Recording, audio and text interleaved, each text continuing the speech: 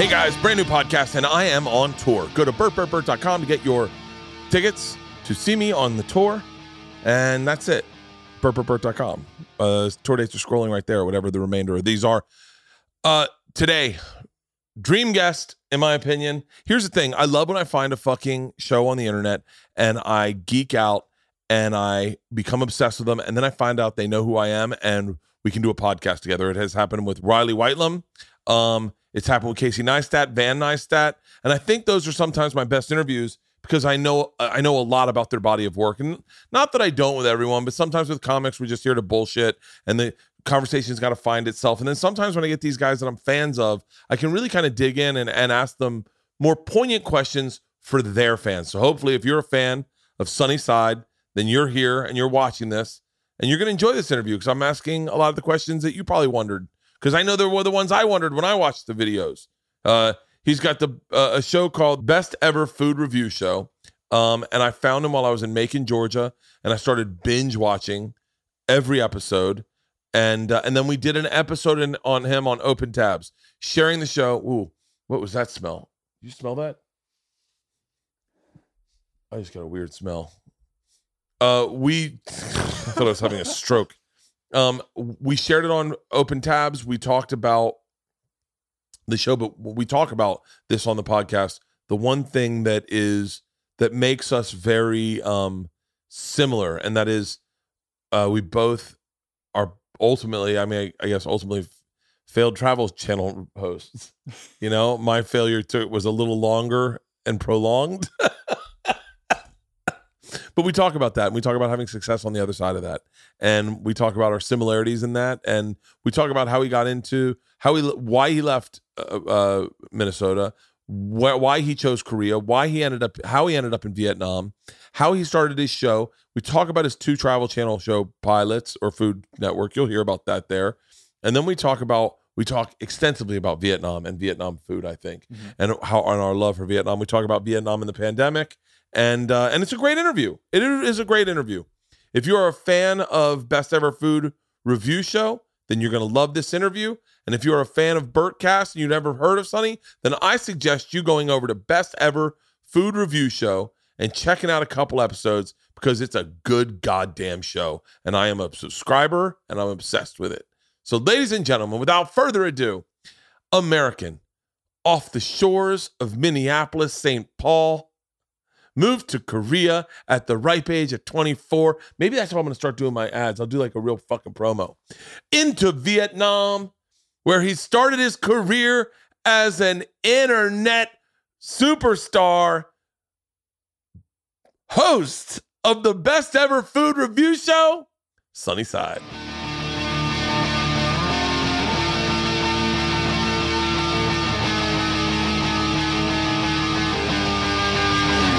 This is Overcast. Oh my God. Oh, this is fucking here. Is this the one? Is this like the one you wear? No, it's a little different. But that one has my face on it. Yeah, this one has your face on it. Mm-hmm. I'll tell you what, branding is fucking brilliant. It really is brilliant because I started watching your videos.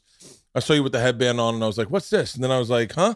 And then after a couple of videos, I'm sitting there going, I like it. The headband, it's almost like it sounds silly, but it's like I perform without a shirt on. Right. And it was not a cognizant choice. It was something I was doing on the road, didn't think would ever become a branding thing. And then all of a sudden people know me as the shirtless guy. It just fucking works. Yeah, I fought against it in the beginning. Really? Yeah, because I just thought it was... Oh, are we? Is a podcast literally happening right now? Oh, it's happening. You don't waste any time. No. I like that. No, guys, we used to do, back in the day, we used to do Rogan like fucking 9 years ago or whatever. And we would have the funniest conversations off before the show started. Yeah. And during his ad reads, we'd sit through his ad reads and we'd tell the funny, he'd go, save it for the podcast. And we'd never tell them. Keep the tension. Yeah. So early on, I thought it was kind of douchey. I'm like, so I've always worn a headband in places that were hot. So yeah. I lived in Korea. If I worked out, I'd wear a headband. I mean, what do you wear for the sweat when you work out? Oh, I don't wear anything for sweat. I like when sweat pours into my eyes. Oh, but yeah. if I'm running, I ran the LA Marathon. I wore a hat Because at a certain point, you're like, I need to stop it. And I don't want to wear, and by the way, I'm a headband guy. If I'm running on the treadmill, sometimes I'll wear a headband. but I don't want to wear like a basketball headband because that looks even more nerdy. So I would just tie a bandana around my head whenever it was hot, and I would do it for the show, so the sweat wasn't in my eyes. And then it just kind of became a look. But whenever it wasn't hot at first, I would take it off to try to be like, no, I don't need it. This isn't my thing. And then eventually people are like, no, it's your thing.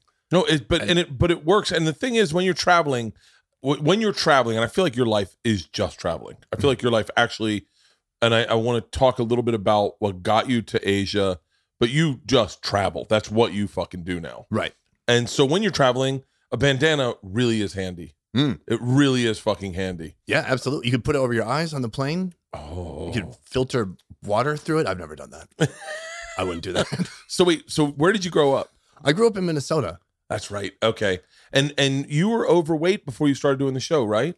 I've struggled with weight my whole life. It's like a constant issue. I'm the fattest I've ever been. Right now? Right now. Yeah. Right now. You look great. What sounds better, to say you look thinner in person or bigger in person? You look thinner in person. I look thinner in person. I do. I think I do. People always say you're so tall, and I go, yeah. So I grew up in Minnesota.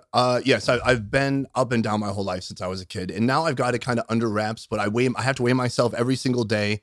I exercise a lot. You're the reason I got back on the scale. Really? Yeah. Listen. I don't do anything in moderation, and that is definitely comes with YouTube, right. or becoming a fan of something. I don't do it in moderation, and so I binge watched you. I mean, I think I watched every. I feel like I watched every episode. Yeah, and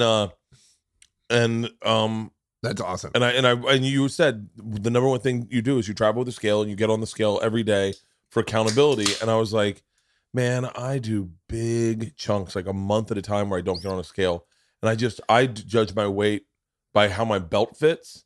Yeah, which is not.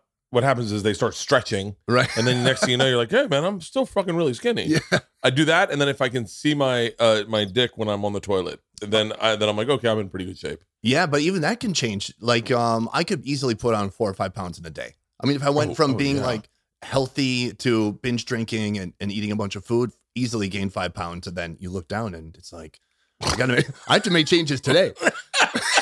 So wait, you went to college in Minnesota? So.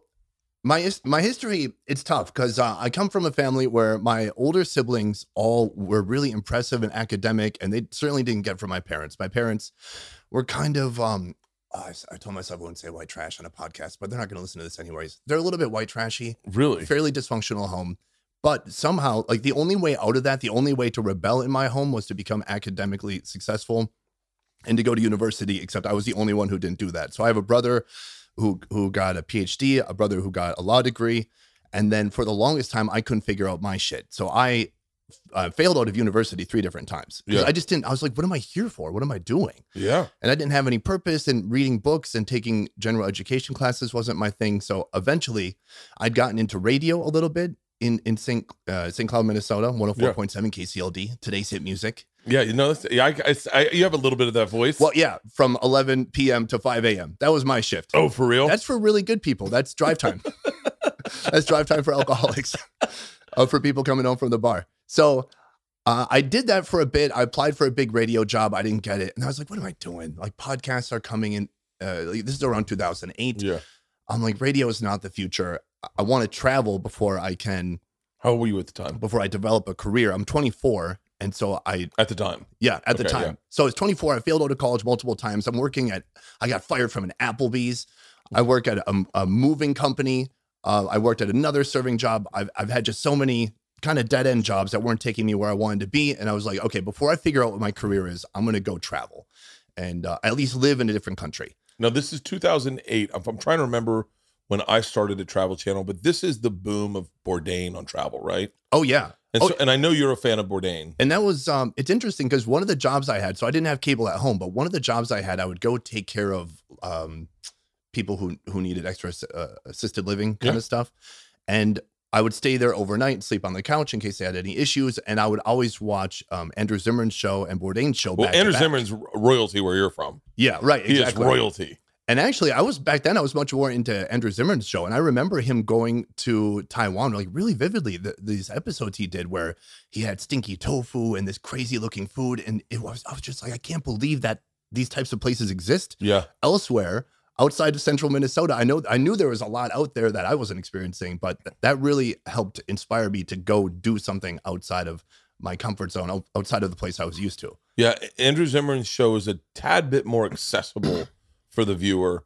Bourdain's show is like, it was brilliant, it was awesome, but you were part of you was like, I also have to be able to wear cool jeans like that, and I need some. I don't even like. Just his shoes looked expensive. Right. Everything about him, and then I know from working at the network that there was a part of him that was very, very like almost unhappy of like he just would do things like almost to piss the network off. And I was like, that's not my brain. I always want to make everyone happy. I would say Andrew Zimmern's take was more like, this is objectively what it's like in this country. And Bourdain's was like, this is my interpretation of my experience in this country. Based on the Clash and the Smiths. Right. And like what music I grew up to. This is what I thought it would. That's an interesting take. That's a very, very insightful take. I wonder what Andrew, because I know Andrew fairly well. I never met Bourdain.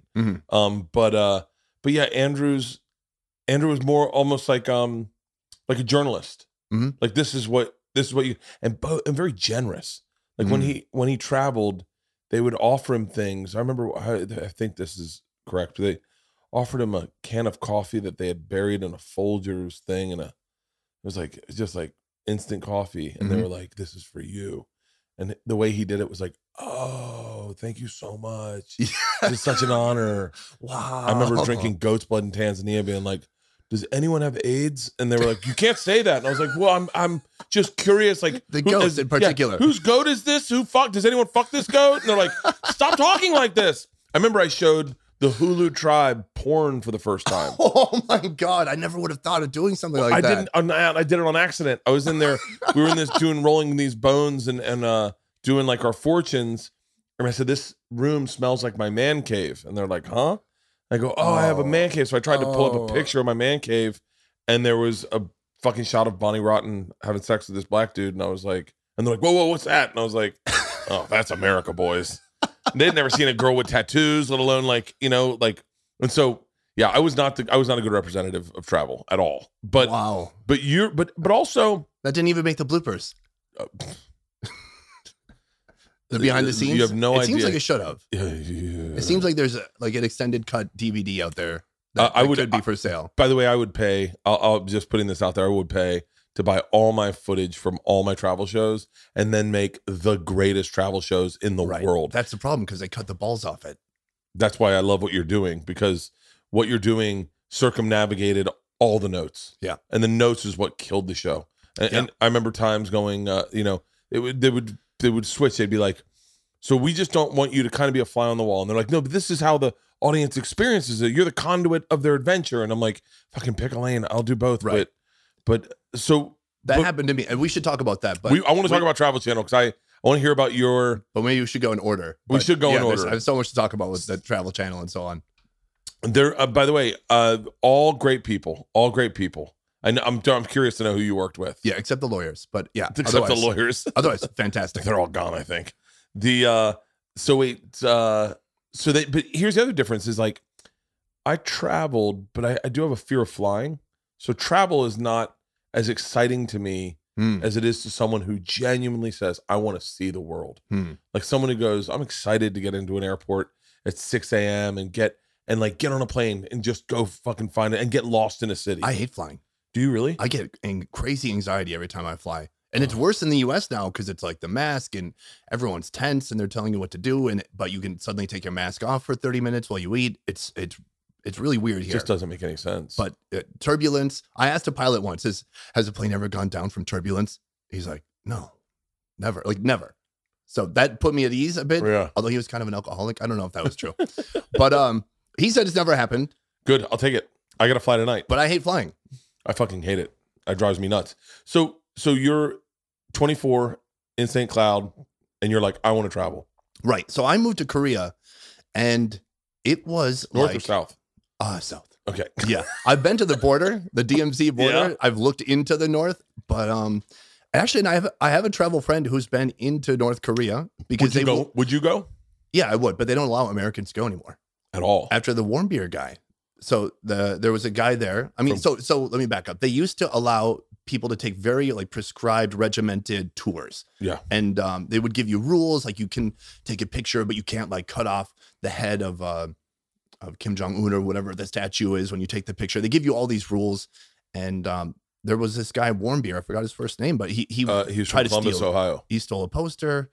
They convicted him of whatever the worst crime. Like they put him in a labor camp, and then eventually they did bring him back here, but he passed away. So I believe that Americans, or something. I don't think Americans can go there anymore. But yes, I went to South Korea. Very different place. Yeah. South Korea, a lot more black dudes than I thought. Oh, is that right? Well, yeah. So in the airport, there's a big U.S. military presence there. So that's maybe one of the reasons. Well, I saw 5 and I was like, what the fuck? Okay. I was like, this is crazy. And then my buddy Donnell Rollins did time over in South Korea for the military. Oh, yeah. I heard him in a podcast kind of. I mean, he was great. His Korean was great. Yeah, his Korean. But I was like, all right, it's passable. Yeah. So I moved. His English is passable, by the way. His English much better than his Korean. You never know. I had $2,000 in the bank.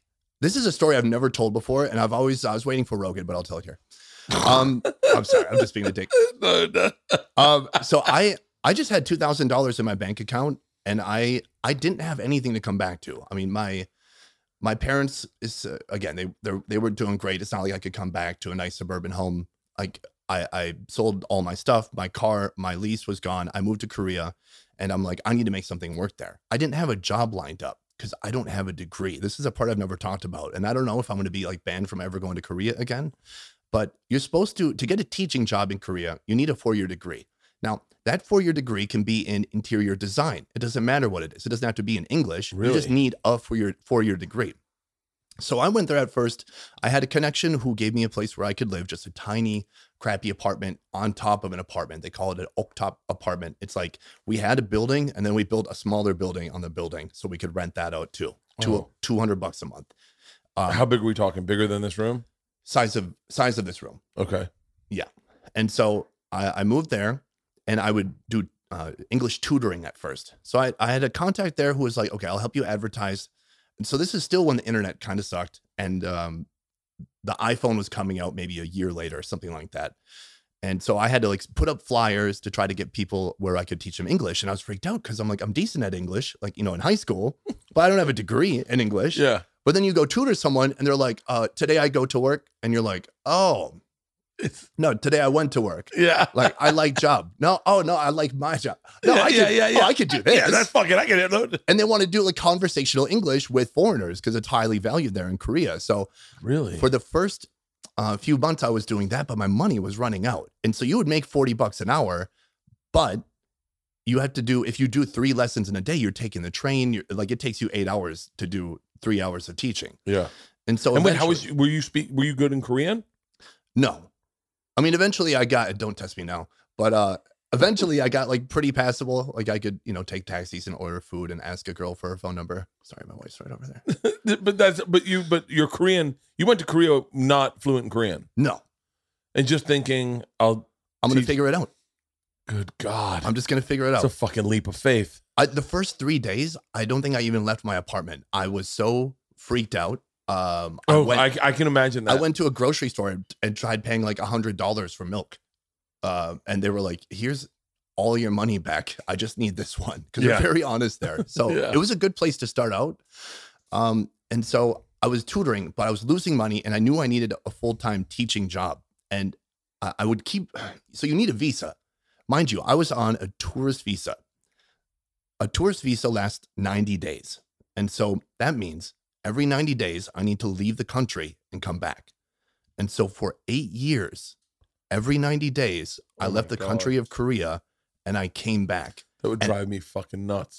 I lived in constant fear of like, am I going to get deported this time? And now I know, Joe Rogan, you recently had the North Korean woman, Yeonmi maybe, at Union Park. I forgot her name. So my story is not quite as intense as hers. And this is largely self-inflicted. Yeah. I didn't have to be there, but I didn't really have a career to fall back on. I didn't have skills to fall back on. And if I would have gone back to Minnesota, it just would have been back to the moving company or back to Applebee's. Yeah. And so every time I would come back into the country, I had to wonder, like, am I going to make it in? And I would practice in my head because they're wanting to know what you're doing there. They see you have 85 stamps going in and out of Korea, that you're only going to Korea, that you've always been on a tourist visa. And I mean, a couple of times they took me to a side room and they're like, what are you doing here? I'm like, I'm trying to apply for university. I love Korea. I love the language, the food here. I'm trying to go to university here, and it's taking time to apply. And then I would talk like that, stammering, freaked out, and they're like, we don't have anything on them. And then they would stamp my passport, and they would let me go. This is a reason I'm going on a couple tangents, but I'll bring it back. The reason I even call myself Sonny is based off all this, because people will do what I was doing. Then they'll just Google their name, and then they'll see like my blog, teaching in Korea. And then it's like, oh, you're teaching. I can see what you're doing. So I was like, okay, I can't have my legal government name on my Facebook. Let me change it. I tried to change it to Sonny Side Films because that was like my little production company at the time. And Facebook wouldn't allow that because they're like, that's clearly not a name. Yeah. But they would let me change it to Sonny Side. And then eventually, and Sonny used to be a nickname in high school. Eventually, just everyone came to start calling me Sonny instead of my real name.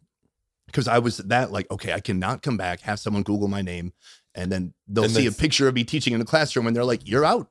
Yeah. And so. Oh, that's smart. That's getting in front of it too.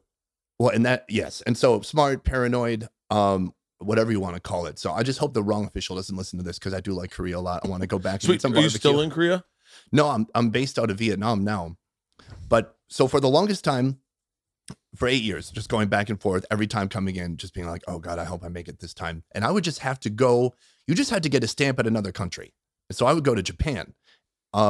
Eventually I got really good at this, and I figured out how to do it quickly. So I would take a train from Seoul down to Busan. That's maybe a 3-hour train ride. It's 300 miles. Then I would take a ferry to Tsushima Island. I think Tsushima Island. It takes about 3 hours on a ferry. I would get there, hang out for 3 hours, and then come back. So in one day, I could leave the city, go all the way to Japan, and come back.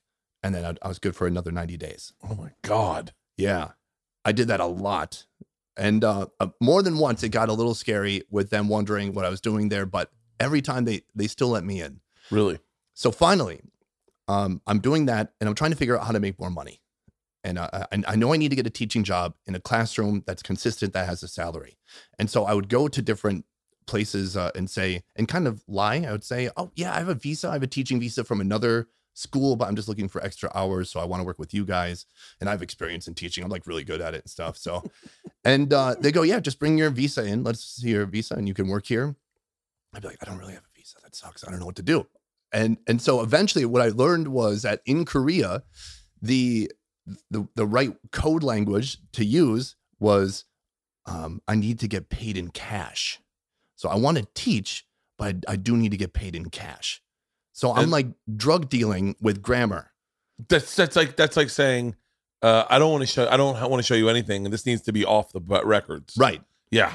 Right. In a clandestine way, letting them know like if you're cool, I'm cool. Are we both cool? Yeah. And so I found a school. I was the first one to apply at this particular school at a kindergarten, and they liked my face. Korea's very big on looks, and really, they didn't do a background check. Not that they'd have to. Yeah. But they're just like, oh, you have a kind face. All right, you're hired. And so I started there, and that became my full-time job for a long time in Korea. I would make like $2,500 a month and teach kindergarten. Is that a lot in Korea? Well, so dollars. Oh, so does that convert? Well, so I would say Korea is maybe like 20% cheaper than the US. It's Okay. like, it's like fairly similar. Taxis. I lived off $2,500 as a stand-up at one point. Yeah. Yeah. Yeah. And at that time I was like, okay, this is good. I mean, I've got a base salary here. I looked for other gigs, and I did other teaching stuff at the same time. But, and so are you teaching with other Americans? At that particular school. So a lot of schools you would. At that school, it was just me and then another Korean teacher who taught English as well. So she just mainly her and I could communicate, and that was it. Like, so whenever we talked about salary or anything, she would have to come translate for me with the boss. And so most people, when they go to Korea, they have everything set up. And that's what made it so much more of an adventure, I guess, for myself. I'll look at it like an adventure now. But most people going to Korea, they have their degree. They're doing it properly. They're not trying to illegally teach English like me. Yeah. They have it so like when they land, it's all worked out. They have a contract. Someone picks you up at the airport. They're like, here's your dorm, here's your room, here's your school, here's your classroom. You're going to work with these other 10 foreign teachers, and you guys are going to be friends too. And you're going to work together, and you'll probably drink together too. And this is your life for the next year. And it's kind of just set up for you, where I just went and had to figure this out piece by piece. It's kind of a little bit of a theme of your life. Yeah. Yes. But I think that kind of resourcefulness and not having that option to like call a parent or just not really having any backup plan is what's made me resourceful enough to kind of be where I am today. Not having a plan B is definitely why I am. I listened to someone on Instagram the other day, and he goes, this guy's like, you know who's got a plan B? Fucking losers. You know, every fucking winner out there rolled the dice on himself. You roll the dice on yourself. And I remember when I started comedy, I said, my dad said, what's your backup plan? And I said, I think if I have one, I'll do it. Yeah. Like if I have a backup plan, I'll go to it. But if I don't, then I'm kind of like, it's like, you know, burning the fucking bridge as you walk across it and going, I'm on this side of the fence now. I think that's sometimes, I don't know, I'm sure I think it's the only way to succeed. Yeah. You know? Yeah, I agree. Absolutely. And I did the same thing when I started my channel. I moved to Vietnam, and I was like, you're moving to Vietnam to make this channel work, and you got to make it work. So how soon did you start? When did you decide I want to do a travel show? So before that, let's say I'd been in Korea for a few years, and you know, I'd done video production back in high school, and at this time DSLRs were coming out. There was like the big DSLR revolution, because I never would have gotten into filmmaking with the crappy like videotape that they used to do home videos with. But DSLRs were coming out, and I started getting really into filmmaking. And so my next kind of journey before the YouTube channel was, while being in Korea, figuring out how to become a videographer and a director. And so I went from complete novice to doing a bunch of YouTube tutorials and really studying filmmaking. Like I even made a Seoul Filmmakers workshop. I read some book that says like you need 10,000 hours of practice, and you need to do deliberate practice, and you need like harsh feedback from people. And so I started a workshop so I could get feedback from anyone else in the community who knew more than me. Really? And every week I would try to rent new equipment.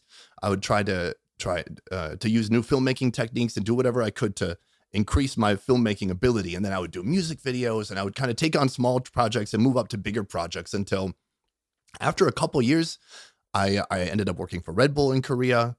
Before I left, I did some music, like some K-pop music videos. That's, by the way, there's a big lesson to be learned here, because Americans abroad with talent are super hireable by Americans here that need to go there. And I case in point, we were just in Serbia shooting my movie, and they were all people that was like, yeah, I moved to Budapest, I fell in love, but I'd done production, and so now I'm a production designer here. I'm a fucking there's companies going. Our big thing were fixers. Like we always, when we went to anywhere, we'd get an American fixer who knew where we should go.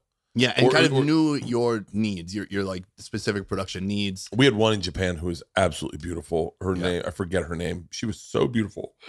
I mean, just gorgeous. One of the prettiest women, like physically, like we kind of just would stare at her and be like, God damn it, everything's right. Like there's no mistakes there.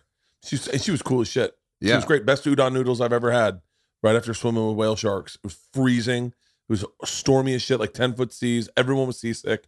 We pulled back into the bay. I forget where we were. I'm bad at remembering places I was.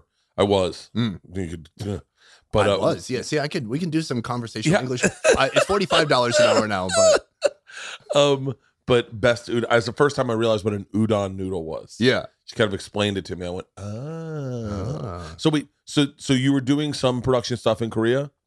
Yes, and I'd gotten to a point where I could make a living off it.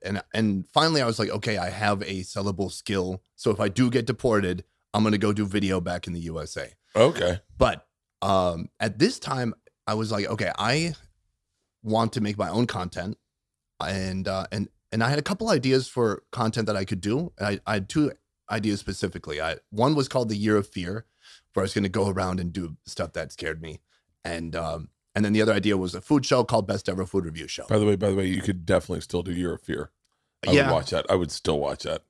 I think, and so I tested them both out, and the food just got I'll tell you the more response. I'll tell you the problem with Year of Fear is that I've done shows like that. Yeah. And ultimately you end up doing stuff that's all it's all been recycled on television. Yeah. Like you get there, bungee jumping. You think you got a real like my buddy Andrew Schultz just was in Georgia, and he was driving tanks over cars, and everyone's like, "Oh fuck, where did you find that?"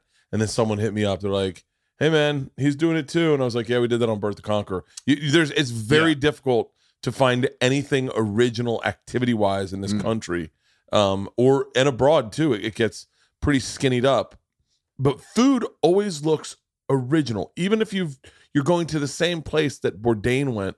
For some reason, it's always going to look unique to that experience. Yeah, and everybody can relate to food in some way, because everybody has a foods they like. I mean, food is a religion to most of the world in some ways. I mean, people's religion actually affects what they eat. I mean, Muslim folks eat halal food.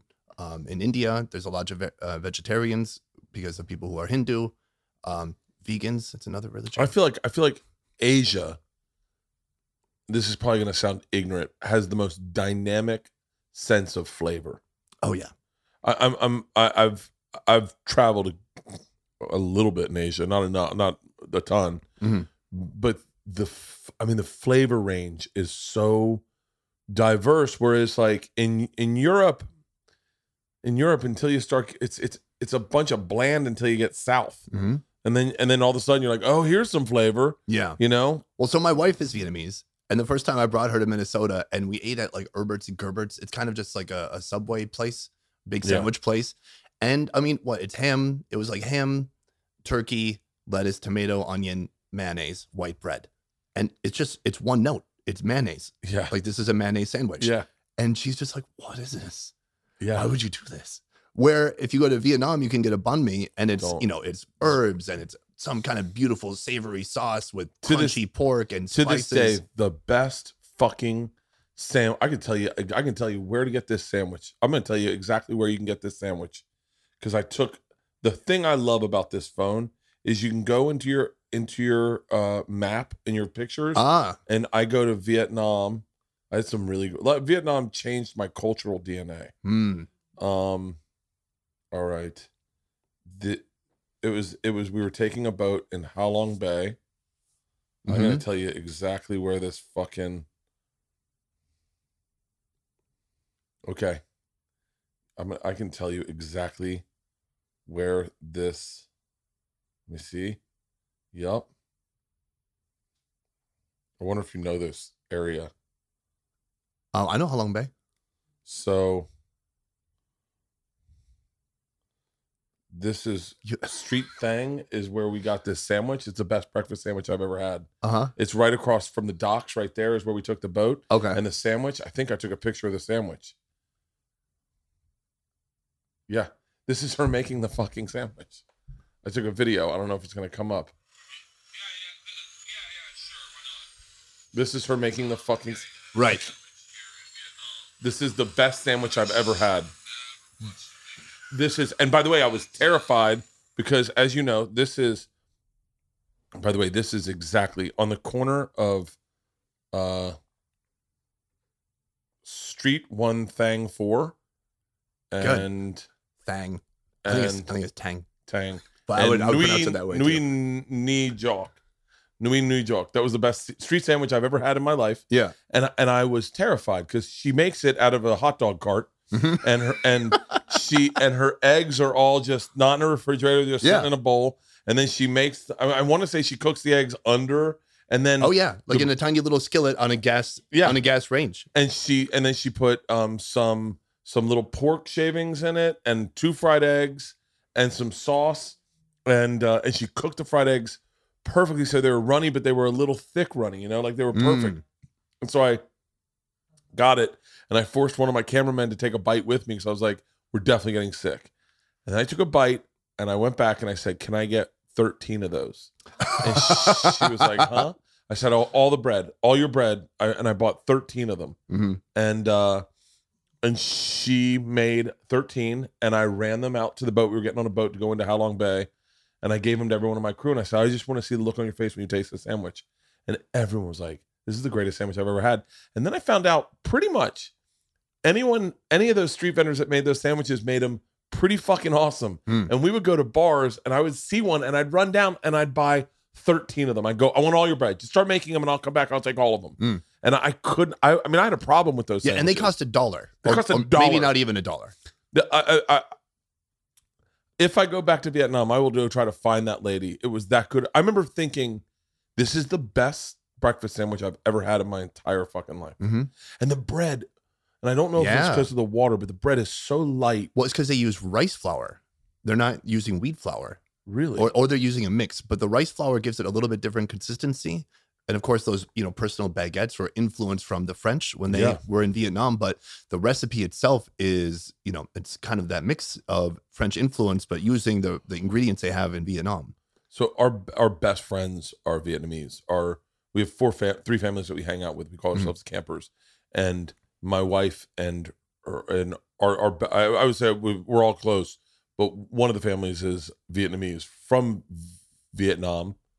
The mom is Chinese Vietnamese, if that makes sense. She was Chinese.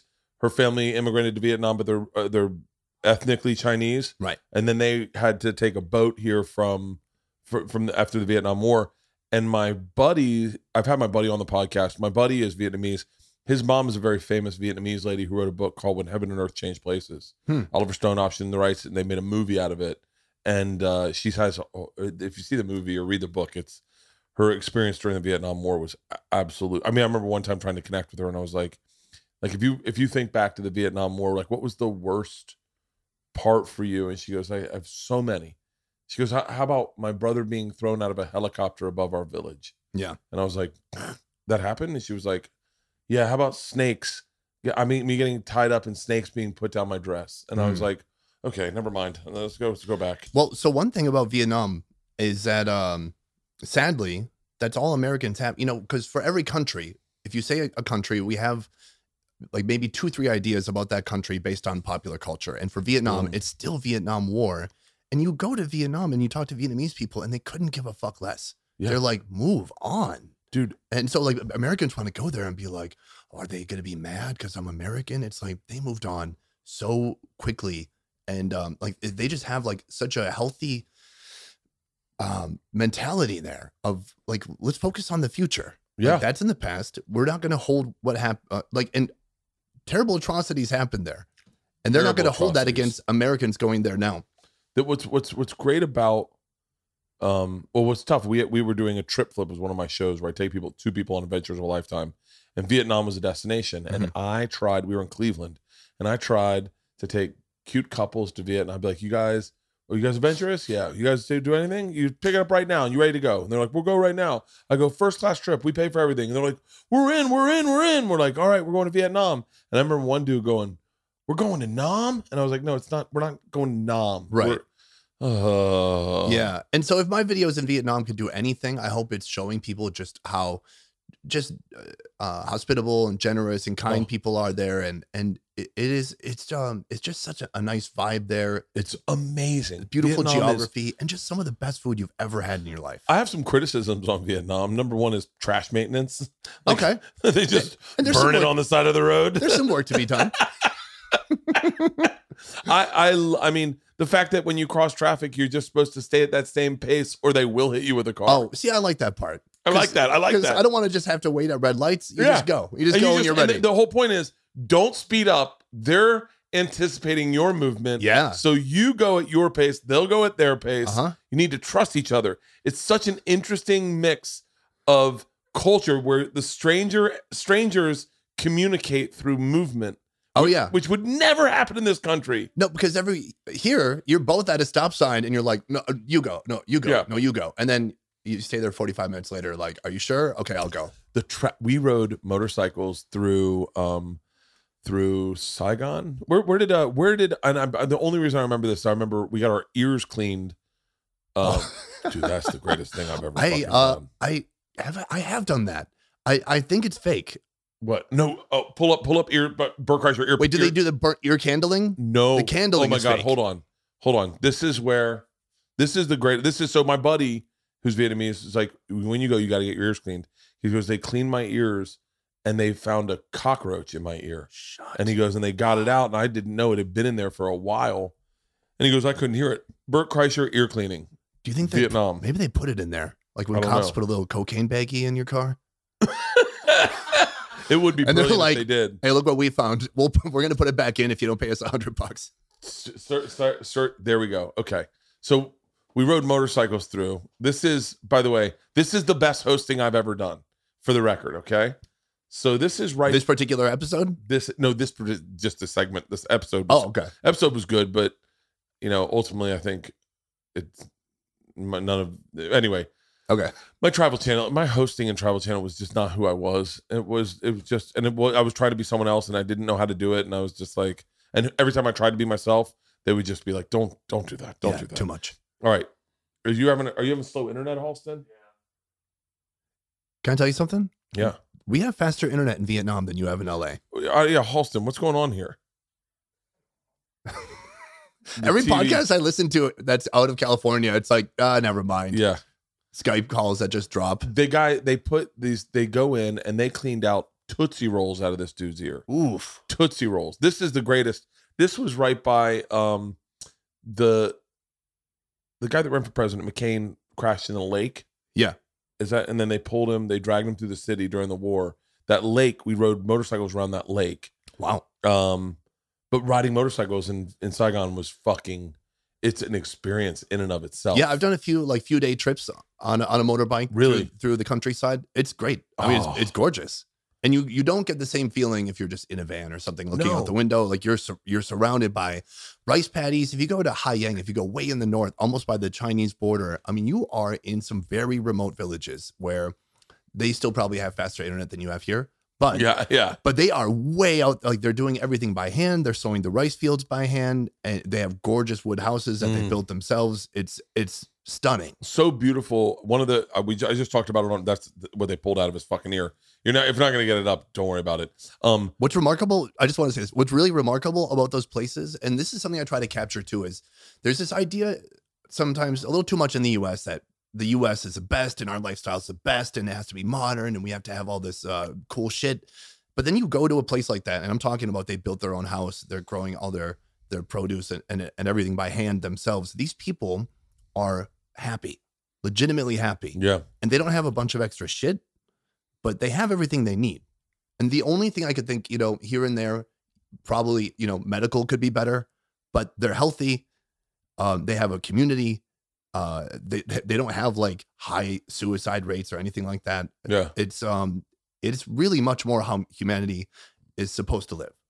I would totally agree. And I feel like there's something to be said for, we stayed at a farm stay and I don't know where. Okay, actually I can tell you.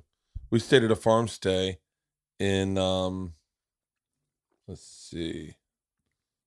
It had to be, God, man, I didn't move around too much in Vietnam, did I? Oh, maybe I did. That video looked like Hanoi. So you were mainly in the north, I'm guessing. Like Hanoi, then you took a day trip to Ha Long Bay. No, we went everywhere. We took a fucking train somewhere. Oh, really? Yeah, we went to Tan Ho. Is that it? Tan Ho? Is that where the farm stay is? I think so. We took a train down there. That was where the train went, and maybe we went further. Oh, yeah. We went down to Dong Hoi. Is that something? I don't know. Okay, my wife knows. I had a great experience with this older Vietnamese lady who saw me on a walk and just came over and wanted to hold my hand and walk with me. Oh, that's beautiful. And it was out of this world. But we stayed at a farm stay in Dong Hoi, and it was awesome. That's where I just talked about this on Rogan. I was on a motorcycle running through rice paddies. I was drunk, I was high, and I was fucking I was listening to The Doors, I think, and I was just like just in my element, and we weren't filming it. We were done filming, and I was doing this. And Rogan called, and he was like, "What are you doing?"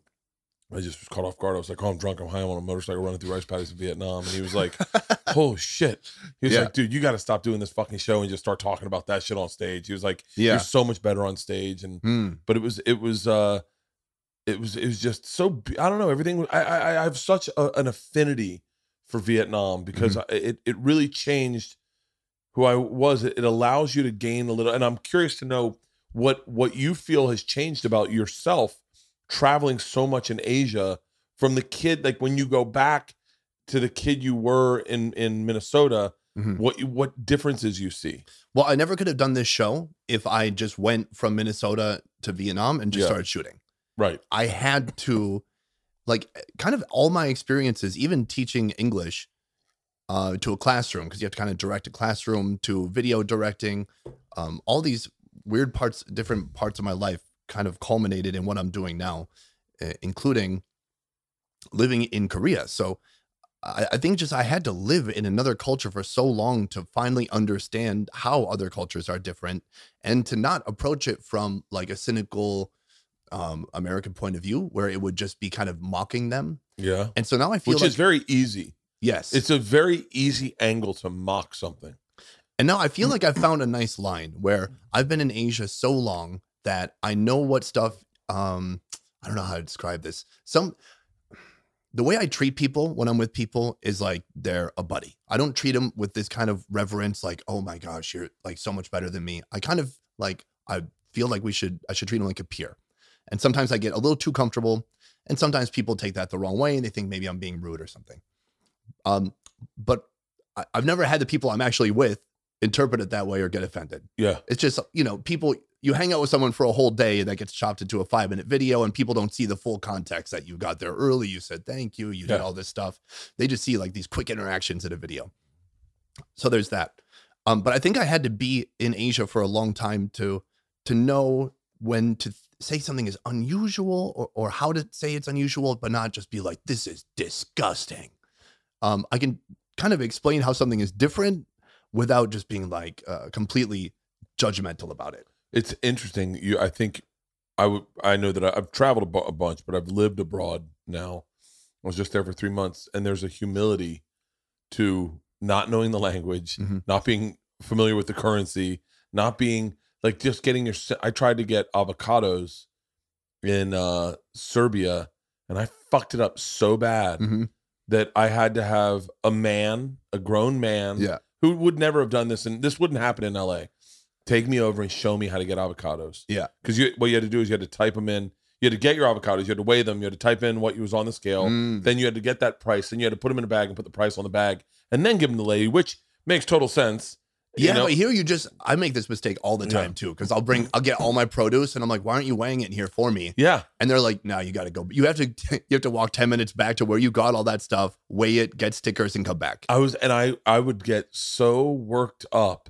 Like, and I remember my cousin was with me, and we would just make simple mistakes. Like, oh, I guess we brought heavy goat milk cream instead of milk. Right. I'm like, oh, it's going to be rich cereal this week. but it does give you a humility, and it allows you to be introspective when you travel. It forces you to be super quiet inside yourself and nervous, and which you don't get that in the States. You go to a new city and you're just like, hey, where you guys don't have hot sauce? Right. And whereas like you're in a different city, you're like, is it rude if I ask for salt? Not in Serbia. Everything's fucking salty as shit in Serbia. Right. You do not need salt in Serbia. But I'm curious. I want to know about the growth of this channel, because your channel, I think you have like 2.8 million subscribers. Yeah. And your channel is fucking huge. But I'm curious on the pivot, because the thing I found the most connecting with you, I've done this a lot, and I have regretted it ever since, is every time I've ever done it, is both me and you have a tad bit of a chip on our shoulder of our experience with Travel Channel. And I love those guys. I don't have I'm glad of my past experience, but there was a thing about not getting, my buddy Zane Lamprey could tell you the same thing. There's a lot of guys every guy that worked for Travel Channel never got the Bourdain treatment, which is You do what you want to do. Yeah. We're going to let you do what you want to do. And that is why people will love you. Mm. A lot of times we got we got hands in the pie. I need you to do this. I need you to say this. This is what we need out of you. So I want to know how long when did you start? Do you want to know how I got the pilot? I want to know, were you doing your own thing before the pilot? Yeah. Okay. So take me through all of it. Is it okay if I sip a little bit of Red Bull? Yeah, of course. Yeah. Is this yeah. edited or is this live? I don't give a shit. Babe, can you bring me a little bit of Red Bull? Gotta stay sharp. Yeah. Oh, is that what it was? It's still not working. So excuse me. Did you start the channel in Vietnam or in? I started it while I was in Korea. Okay. And so I filmed a couple episodes in Korea. By yourself? So I always had at least one camera guy friend who would go with me. Okay. And I would film half of it and he would film half of it. Basically, he's filming everything where I'm on screen and I'm filming pretty much everything else, all the B-roll and so on. And so early on, I went to Taiwan. I went to the Philippines. I did some stuff in Korea. And then I took a trip to Vietnam. This is all by chance that this happened. So I just found cheap flights. I had a friend who's like, hey, if you shoot during these 5 days, I'll go with you and I'll film with you. Just pay for my travel stuff. It's like, boom, let's do it. I can knock out a bunch of episodes. Around this time, I have like 15,000 subscribers. Mm-hmm. Not much. But what are you posting up until this point? Just your own everyday life in No. Korea? So it's still food videos. I mean, the very, very beginning of the channel was me doing like Western food in Korea. And then at some point I was like, okay, I got to pivot. Who cares about nachos in Korea? What am I doing? Yeah. So then I wanted to, basically. By the way, first episode of Something's Burning, Korean nachos. Is that right? I have a food show called Something's Burning. Oh, yeah. And the first episode we didn't know how we were going to do this. And Al Madrigal's wife's Korean. And he goes, this is a recipe for Korean nachos. And so we just made Korean nachos for Bill Burr and Tom Segura. And it got huge numbers. And we were like, all right, we're off. Korea's hot right now. Korea's, by the way. It was not in 2008. Yeah. But I'm happy to see it because Korean food is awesome. Oh, Korean fucking food is. Well, one of my buddies is a Korean dude named Roy Choi. He kind of reinvented the taco truck. Mm-hmm. He made Korean barbecue taco fusion, and it fucking blew up. Mm-hmm. So yeah, but so I'm sorry. So you were shooting content. Well, so I took a trip to Vietnam. Yeah. And I was just supposed to be there for a week. But when I was there, I met a tour company who was like, hey, if you work with us and you make some videos for us, we'll give you a salary and we'll give you a camera guy.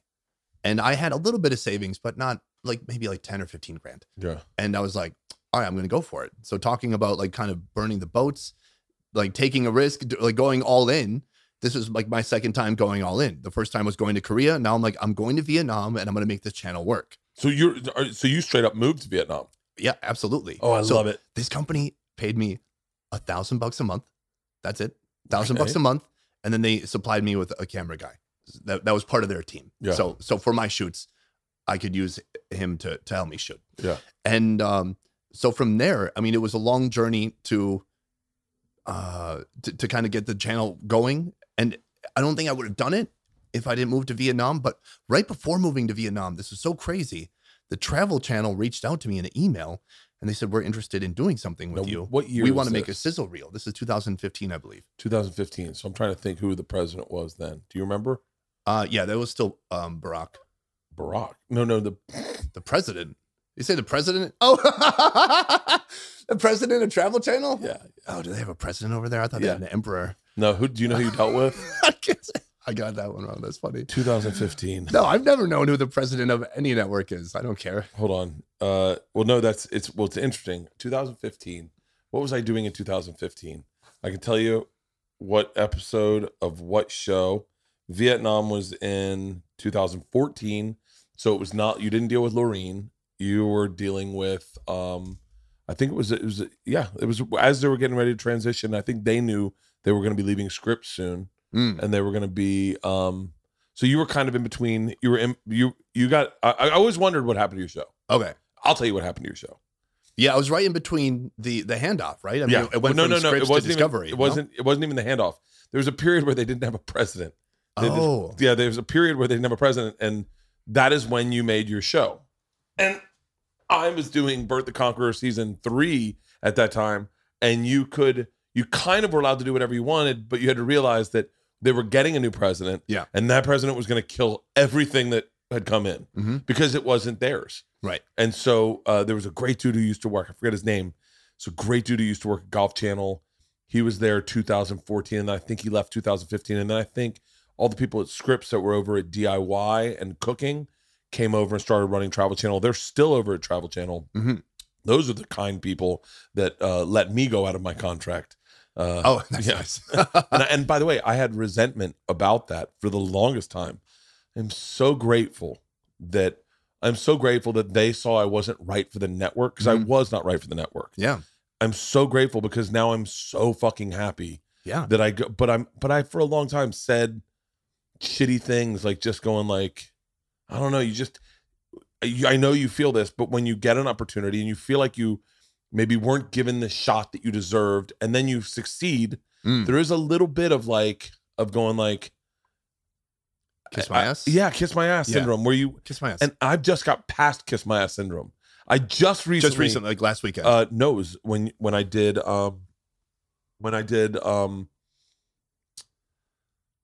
this is gonna sound really crazy. When I watched your confessional one-on-one, and I saw you talk about Travel Channel, I just kept thinking to myself, he's so lucky that he didn't work with him. He's so fucking lucky. Absolutely. Like, he's so lucky. And then I thought to myself, okay, hold on, Bert. I saw myself in you a lot, because I have said what you said verbatim on this podcast. How many times, Halston? So many fucking times. And when I saw you say it, I went, oh my God, I do that all the time. I do that all the fucking time. And I was like, what the fuck is wrong with me? And then this is hardcore secret time, is I then decided I was going to do nothing but celebrate everything, because that's who I am. I love to celebrate shit. And I went on Rogan, and I didn't even realize it cognizantly. I didn't make an effort, but I just found in situations where I could have, like we talked about Travel Channel, and I just celebrated that experience. And then we talked about like Joe Schilling, and I celebrated Joe Schilling. Whitney Cummings, I celebrated. I would never talk shit about Whitney. These are my friends. Brendan Schaub, all these people are my friends. But I made sure to take a second to celebrate how much I liked them. And everyone hit me up. Like Jocko Willnick hit me up this morning, and he was like, hey man, I'd love to do a podcast with you if you're ever in San Diego. Thanks for the kind words on Rogan, or whatever he said. And I was like, oh, because what happens when you get successful, and I witnessed this with you, because your channel's one of the biggest, I think, biggest travel shows on all of YouTube. I'll go with that. Yeah, and it's definitely one of the best by far. Thank you. Fucking far. Thank you. And I'm not shitting on Fun for Louie or Ben Brown, all these guys that I've been fans of, but yours is compartmentalized. It really is. It really is a straight up travel show, and you're not saying I want you to see how cool my life is, which is what a lot of bloggers do. Right. And by the way, I'm also guilty of that. I'm not shitting on bloggers. I've done that too. Where you start, all of a sudden you're filming yourself getting standing ovations, and you're like, who's this for? But like, but it is a fucking traditional, respectful, like fucking done well, shot beautifully, lots of personality, and fucking very consumable. Like, I took in, I don't know how many episodes, but it was that one confessional thing, and I was like, oh my God, I've done that so many times, and I was like, you're so much better having not, the amount of views that they get per show is nothing compared to what you get per video. Right. It's right. I mean, if they had what you got per video, it won't exist. It wouldn't exist. It just wouldn't exist. It's just not possible. It was impossible. Not that many people look at that network to or any of those networks, right, to get what the views you're getting. And so it's kind of like, what are you going to do? Yeah. Right. But so tell me how you got the pilot.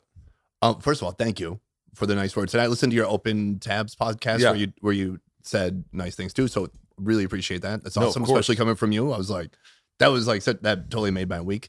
So thank you. No, of course. It's so funny because I had just seen you at Red Rocks in Colorado, and then 2 days later, I was watching the Open Tabs thing, and I was like, this is crazy. I was just at his show. Oh, you said I just saw you at Red Rocks, and I was like, oh my God, I would have loved to have you backstage. I wish I had known.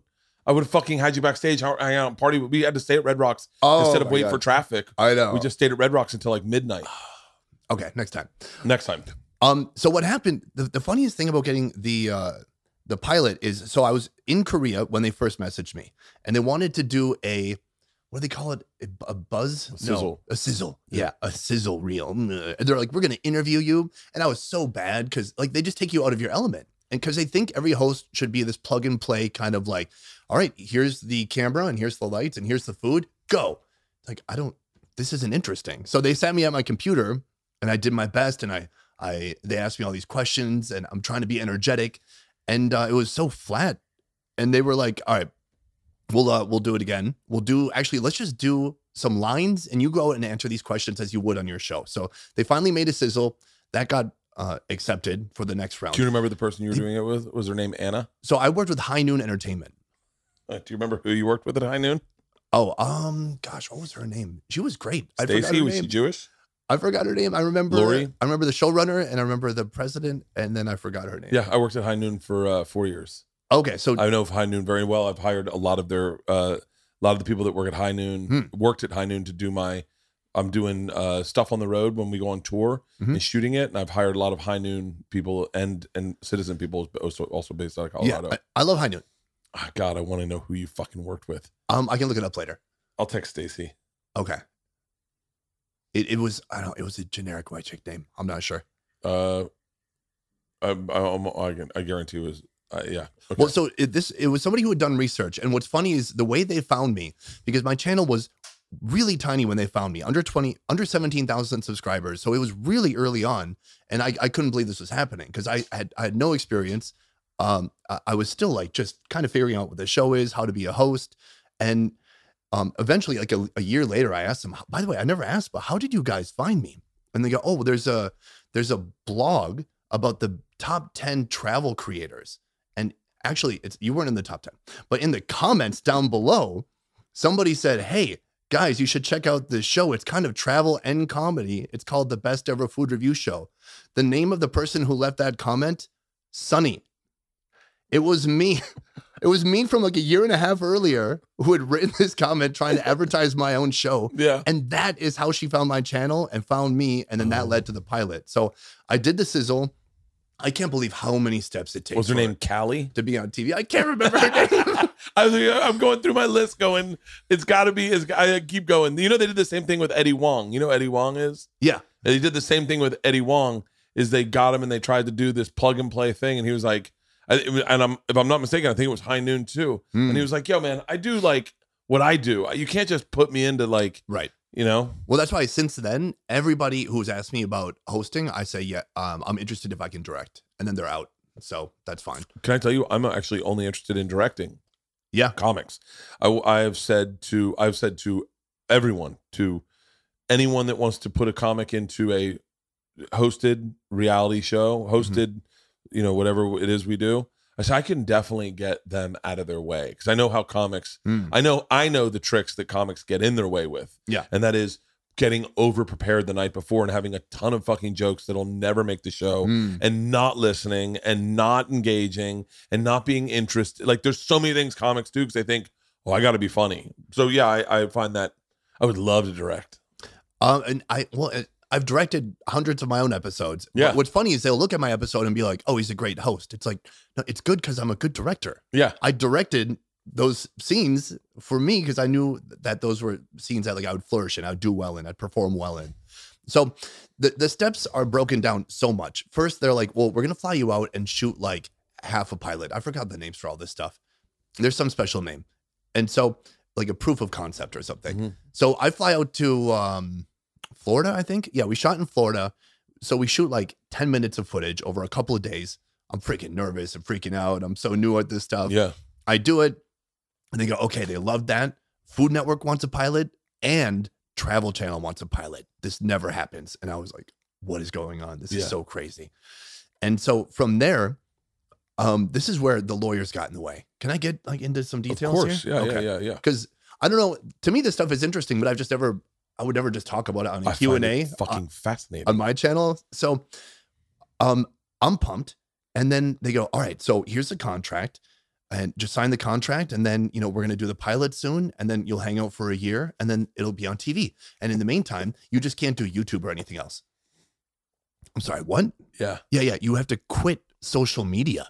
Like, okay, so I already knew they were very antiquated in the way they work. They want to be in control of your digital footprint. Yeah, no, thank you. And so I was like, there's no chance I'm doing that. I freaking moved to Vietnam, not just to sit here for a year while you guys figure out like how to edit a pilot and put it on TV. Yeah. And so we went back and forth. And this is the problem with lawyers, is that they should only be talking to other lawyers and not real people. Because she was using her lawyer brain to go, she's like, well, I'll see, but usually they don't allow that. Cool, then I'm out. What do you mean? Okay, then bye. So we go back and forth. Eventually, I just stopped writing them. And I wrote to the showrunner. I go, hey, man, I love working with you guys, and you guys are great. It's not my dream to be on TV. I love what I'm doing already. I'm not willing to give it up. So what they did, and they never do this, because what they did is they helped me find an agent. That is not in their favor at all. No, because they don't want you to have an agent, because that means you have like negotiating power. What they want, and I don't fault High Noon for this. This is just the business. Whatever. It's how it works. So they want you to sign a bunch of contracts and be excited and be like, I'm going to be a TV star. I'm going to sell pans eventually and spatulas. And so they gave me Andrew Zimmern's agent. Really? I talked to him one time for a 20-minute phone call. He told me everything he's going to do. They do this thing. I don't know how detailed I should get, but they do they do this thing where they're like, well, we want a percentage of all the shows you come up with and stuff you sell for like the next 3 years. And we just kind of feel like we're the ones who launched you. And so we just want a piece of that. And which so one? High Noon or? High Noon. Oh. And so, yeah. I don't know if I'm going to get No. That's right. By the way, hold on. And that is a lot of production companies.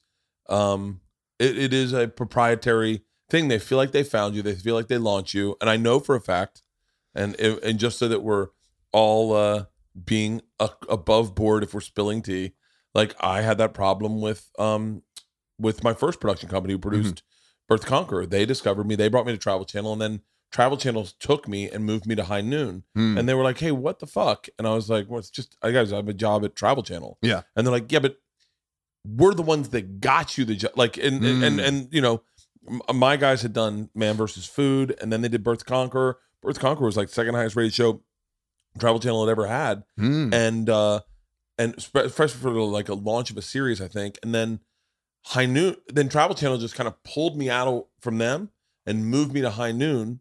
And I remember, and I'm still really good friends with everyone over at the initial company. Shout out to Dan. And so, but it was kind of shit. It is kind of, those production companies start protecting themselves in that way, that going like, well, if we launch you, if you start doing more shows, we want to have a piece of those shows. And I understand all of that. The whole like you can't be on YouTube is dumb and antiquated, and I think hopefully more networks are stopping that, because it doesn't actually help them in any ways. No. But so I'm talking to the agent, and I go, yeah, what do you think about this percentage? It's pretty high. I think we could get it down to this percent. He goes, oh, I'm just gonna do away with that completely. I was like, that's an option. I didn't know we could do that. And so he gets all my stuff worked out quick. And finally it's like, all right, it's on. We're going to do 2 pilots. So we shot the pilots back to back. One was in Florida, one was in the Bahamas. To be honest, I wish they would have differentiated the themes a little bit, because it just ended up being the same show. Yeah. It just was like we shot 2 episodes of a season, and they put one on Food Network and one on Travel Channel. And then like, or maybe they ended up putting them both on Travel. I think that's what happened. And so it didn't get picked up. You shed some light as to why. You were basically thrown to the fucking wolves. The process takes forever. It's so disheartening. And so my channel in that time had grown so much. And you know what's interesting? I talked about this. I think you saw this in the video already, but like I went to go shoot the pilot. I'm hanging out with camera guys and producers and showrunners, and I'm just asking them questions nonstop. I'm like, I need to learn everything you guys do. And I remember telling my girlfriend at the time, my now wife, and people from my team, hey, 1 year from now, we're going to operate how these guys operate. Yep. And so they have the call sheet when you get there, and it's got emergency numbers and weather and all these details. Like I wanted hospital, the things. Yeah. Yeah. And not just that, but I wanted a year from now that my team, I'm ready to go on a trip. And they're like, here's your flights. Here's the hotel. Here's our itinerary. Every day is scheduled from beginning to end. Here's what you're shooting. Here's ideas for topics. Like we would have gone through that, already, but everything's just set. And then I just go and do my job and host the show and direct the show. And that's what happened. And so, yes, I am thankful for having that experience. Definitely. Yeah. It's a masterclass in production. Absolutely. Because I'll tell you that there's right now, and just we're being honest, High Noon is fucking amazing production company. And they fucking, everything I learned was from High Noon. Oh, and I work with Matt Walker, the showrunner. Like and I'm very high strung. Yeah. And and that's why I like directing. I'm just busy the whole time. I'm very engaged. I know how I want things.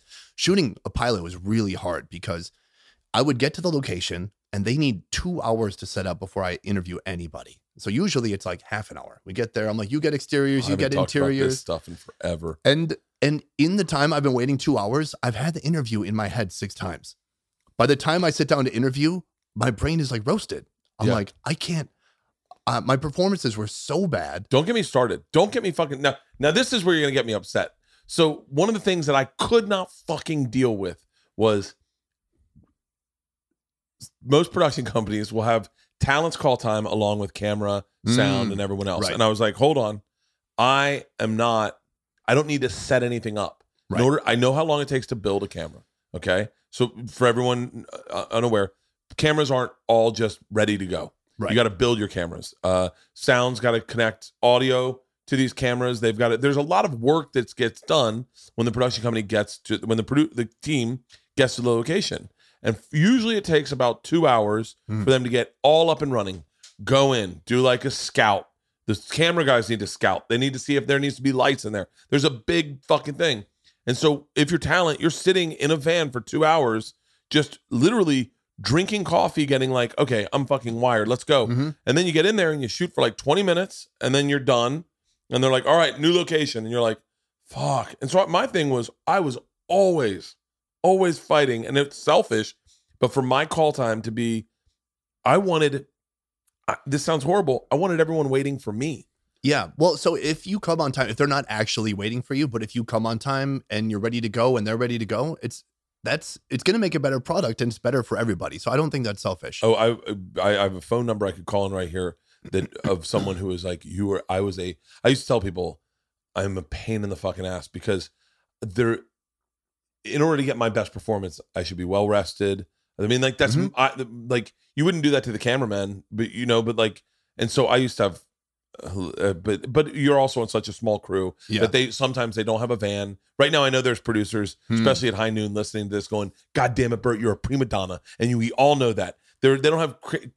Not anyone can just grab a van and go pick me up. And sometimes locations are an hour away from where the hotel are. There are a lot of complications, but I know that was fucking my bone of contention for so fucking long. So Travel Channel can easily look online and go, oh, here's 10 examples of travel shows on YouTube that people watch.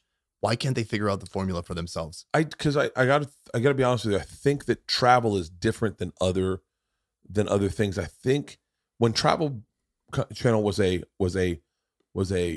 home to travel, it was a destination channel, and that was because ultimately of Bourdain and Adam Richman and Andrew Zimmern. And I mean, I'm sure I'm leaving people out. Sam Brown. There's a lot of names that I could list on this, but they were a destination. People would tune in, and it would inspire them to travel. And I think maybe when Bourdain left, or when Adam switched, like there was a kind of a watering down of the brand where people and the internet started exploding. And now when people want to travel, they're more specific about it.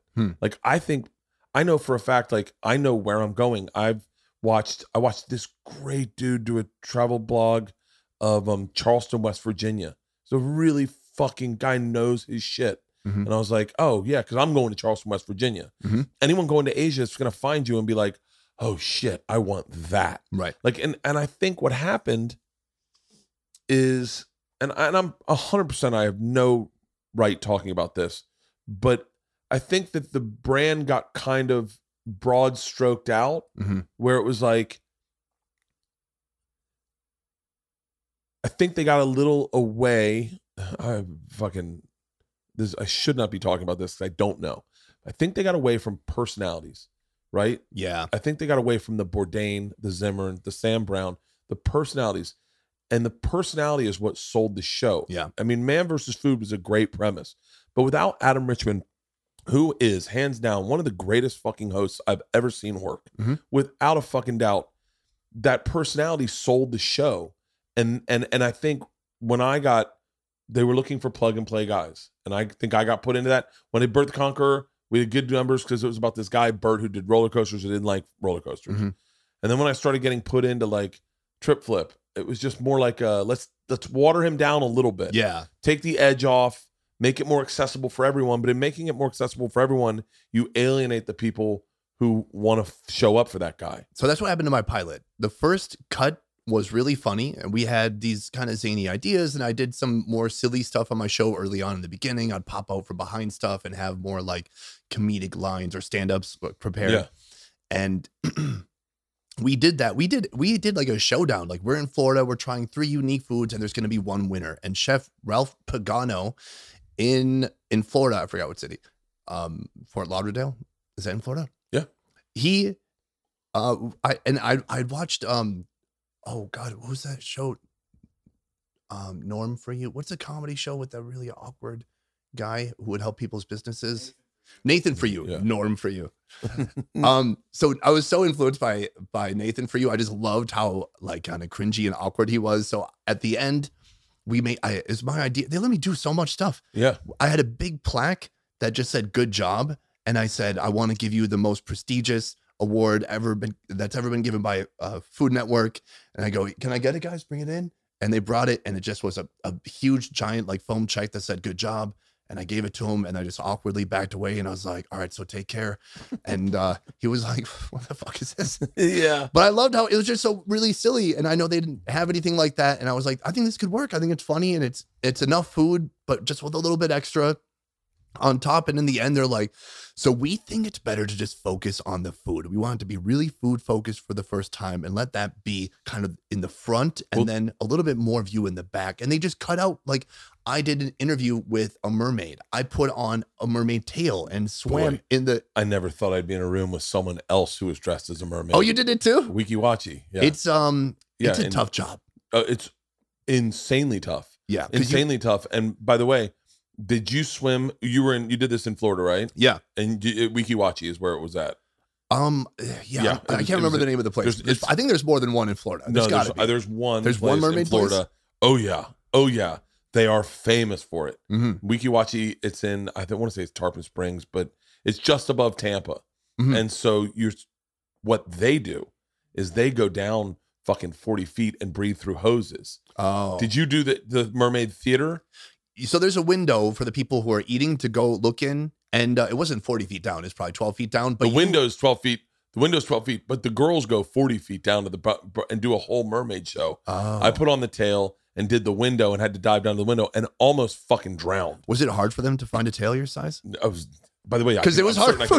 I'm certain it's one of my least flattering pictures, and I know I have this. Because it was hard for me. They had to get zip ties to hold it onto my body. Are you serious? Yes. Here, I can't believe. And they cut this out. They cut it out of the pilot. Yeah. Where is Wikiwachi? Will you pull up Wikiwachi on the map so I can find it? Because I think it's in. Yep, here it is. Wikiwachi. John. Oh, that's the guy's card. Let's see. Oh, I don't have the pictures of me and the mermaid tail.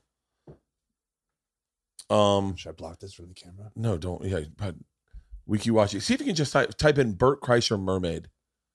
Wikiwachi is fucking awesome, by the way. It's crystal blue. It's gorgeous. And it's old school Florida. That's old school tourism of Florida. Mm-hmm. They used to do big ski boat shows. There you go. Oh, that's very flattering. That's a nice fit. It's not that bad. No, yeah. Yeah. You're a merman. God, a merman, yeah. That's very nice. Yeah. So what the hard part is you don't know. One of the girl I worked with, her name was Sativa. And I was like, it's memorable. I go, that can't be your real name. She goes, no, I smoke a lot of weed. And I was like, I thought so. The holidays are just around the corner. If you're looking for a gift for a friend or family member, look no further. Skylight Frames.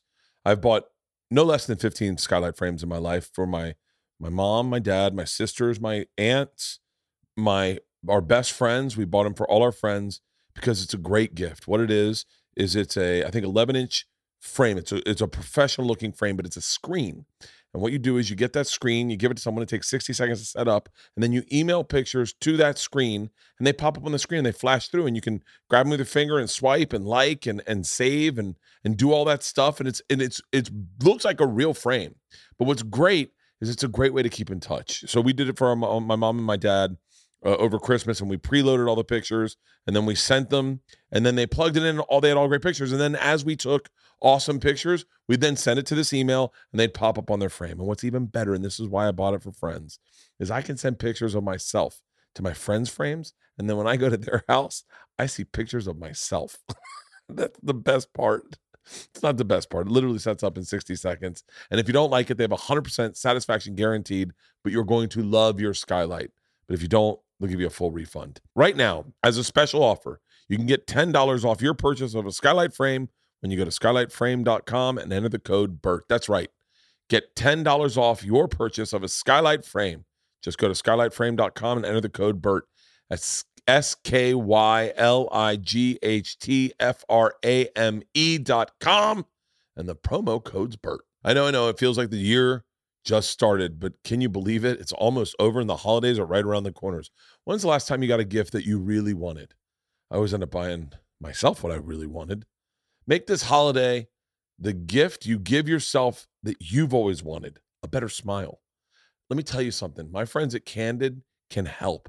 A great smile is a game changer. It really is a game changer. I have literally perfectly aligned teeth. They're not the best color, but and I was gifted that at a young age by my parents. And if you don't have it, you can get it for yourself. With Candid, they only work with orthodontists who are expert in movement. With Candid, the same orthodontists that create your plan can track your progress so you never have to wonder how you're doing. You can book an appointment at a Candid studio near you, or you can do everything from the comfort and convenience of your own home. The Candid treatment is just 6 months, and you're going to start seeing results way before then. And this costs thousands less than traditional braces. And with your aligner treatment, you'll get a Candid-free teeth whitening for free. God, I wish I had that.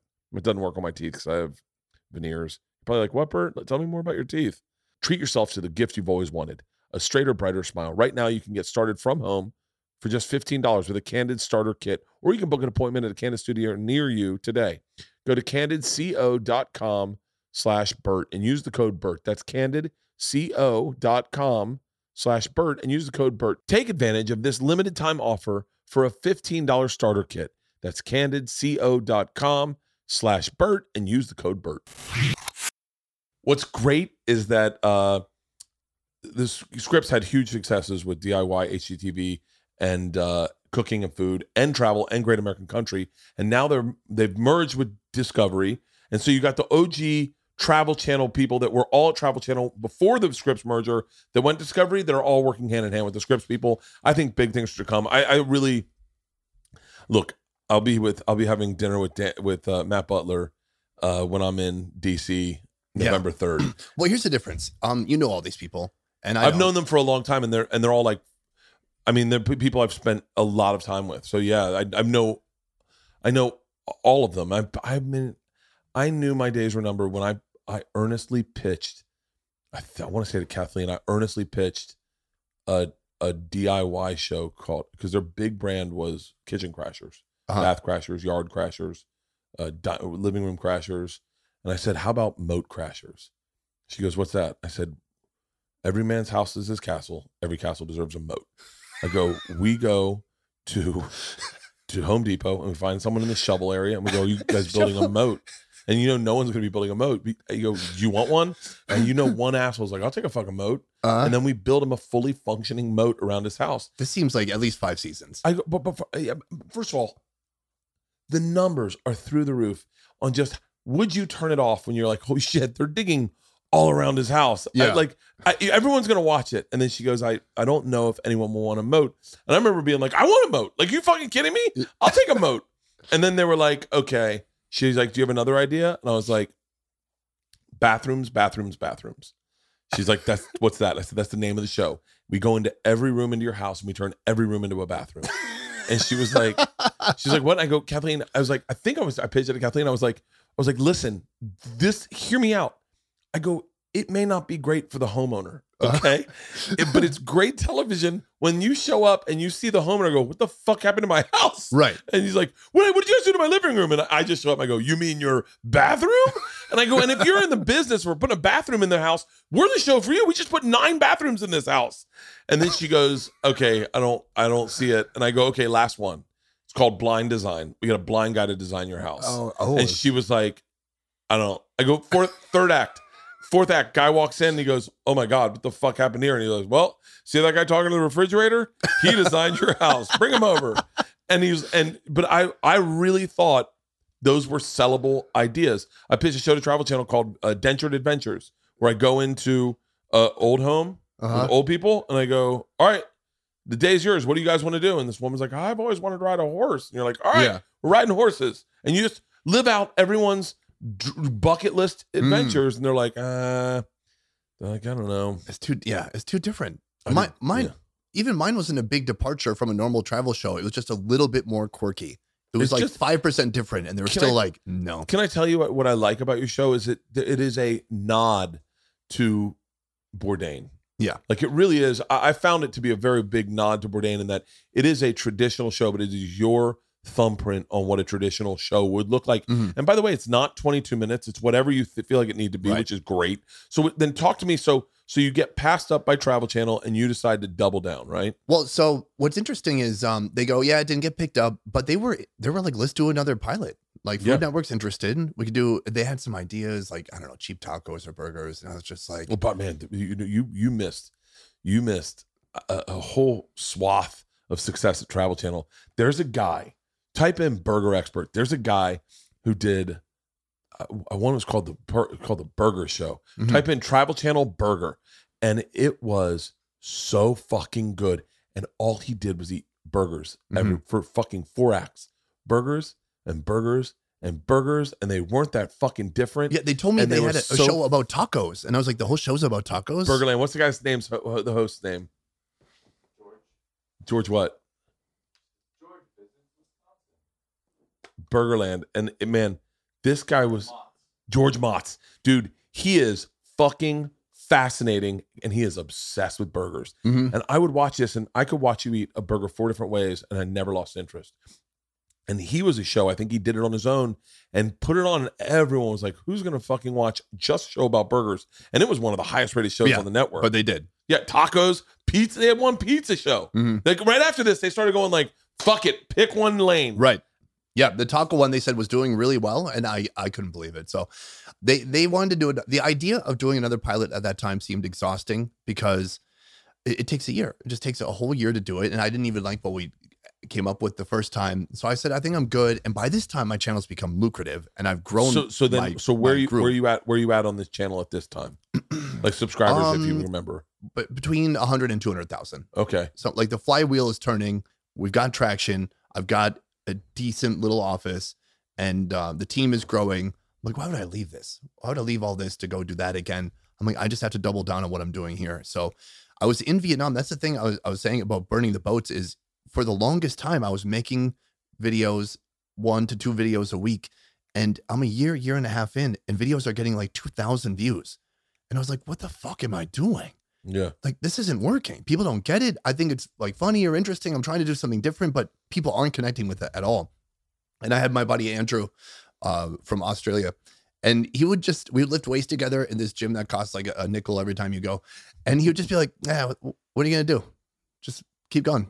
Yeah. And that was like his motivational speech. Like, oh, what the fuck are you going to do? And so I was like, I'm already here. Just keep going. Just keep going. Just keep going. And then it just slowly started to pick up speed and pick up traction. And then we had add more team members. I mean, now we have 15 team members that make up the whole show. And we have, researchers, producers, post-production, mastering, shooters. Most of them, my team is largely Vietnamese, but they're fucking excellent, world-class, like excellent team. The show doesn't happen without the team. Yeah. They're incredible. So I just want to make sure I say that. But from there, I just doubled down on the show and focused 100% on the show. So you're taking any ad sales revenue and putting it back into the show? Yeah, absolutely. Yeah, and just it's all about growing, and we were growing quick. I mean, in the time it took to get to 100,000, we got to 1 million even faster than that. And so we were growing like 2 to 3 million per year. And it's been staying around maybe 2 million a year now. And it's been tough. This last year's been crazy. We could maybe talk about that later. But yeah, as the channel grew, it just kept getting better. And I tried to improve the quality. And obviously I got better as a host with more experience. And I'm very happy with where it's at now. It's funny because right before the pandemic happened, we got to a point where I was like, this is what I want the show to be. We'd just gone to Lagos in Nigeria, city of 20 million people. Oh, I saw that with the Miss Nigerian. Yeah, Miss World Africa, God Miss damn it, Nigeria. she was fucking beautiful. I couldn't believe we got that. She had this viral moment because she got second place, but was celebrating for the person So who excited got for the first person. place. Yeah. And I was like, let's try to reach out and contact her. And she was down and she made it happen. And we flew her out. This is one of the hardest shoots we ever did. It's one of the most expensive. We went to Namibia and Nigeria, 2 weeks. The whole thing cost like over $50,000. Wow. And I mean, you have to pay local fixers there a lot of money. Yeah. That's what when I was watching that, I was like, there was, I wonder if it was that, but it was like, there was almost like there was not beef with locals, but they were just acting disrespectful to you or something. Well, so going there, we had to, yeah, it's a tough place to shoot. And luckily I'd gotten a little warmed. Africa. I've got a little warmed up in Kenya, and that got me ready for Nigeria. But yeah, we had 2 fully armed security at all times. And they've got guns and combat gear and everything. And we needed them is the scary part. And so there was a couple incidents. One was we went to Makoko. Makoko is this giant floating village, or it's more of a slum. Did I see this on, was Makoko on one of Bourdain's things? Yeah, he'd also gone to Makoko, and I was like, oh, that place is like so unique. We have to go there. Yeah. And I think we told a pretty different story. I don't know. For sure, we're both traveling. We're going to overlap places and destinations a lot. But we went there, and we shot with the chief's son. And as we left, there's a guy kind of like posturing, because you have to get to that slum, you have to snake through about half a mile of little tiny narrow alleyways, the kind of alleyways where, like, if you reach both arms out, you can touch both buildings. And if you look inside the doorways, you're looking into people's lives. You see their houses, you see them cooking, like you see their day-to-day life, which as an American, it's like, oh, I'm not supposed to be seeing that. Like, I'm not supposed to be seeing what you're doing right now. You're putting on a shirt or whatever. And we're walking through, this guy starts posturing. This dude, big, broad, thick, wide shoulders, deep voice. People in Nigeria have like a kind of a voice that hits you in your chest like a sonic boom. It goes through you. It's that best. I did an episode of a TV show with Christian Okoye, the Nigerian Nightmare. And I said to him as a joke, we were all taking pictures. Everyone was taking pictures, and then I go, oh, wait. Can I just get one of me and him with our shirts off? And everyone like froze, and then everyone started laughing, and he goes, but I don't get it. And I was like, oh, I'm just making a joke. I was like, just me thinking, this was like 20 years ago. So everyone leaves and the set, and it's just me and him kind of getting ready to leave. And he grabs me hard by the arm and he goes, hey, take your shirt off. And I went, what? And he goes, now take your shirt off. And I went, okay. And he goes, I got you, funny guy. And I was like, motherfucker. Yeah. It's my buddy Godfrey Danshima is his full name, but he's Nigerian. I think he's Nigerian. And he does a great, but it's a booming voice. Yeah. So imagine that guy, but his anger is at a 10, and he's jumping around you and threatening you. So that's what was happening. So like, I pushed my camera guys and my producer to the middle. I grab their cameras so they don't have to worry about holding on. I don't know. In these moments, you're like, okay, what can I do? Yeah. Especially as the leader of this team, who I don't want it to be like 2 hours from now. You're like, wow, our boss puts us in some fucked up situations. And so I grabbed their cameras, maybe at least one of them. And then I'm just keeping an eye on our security, because they're smiling.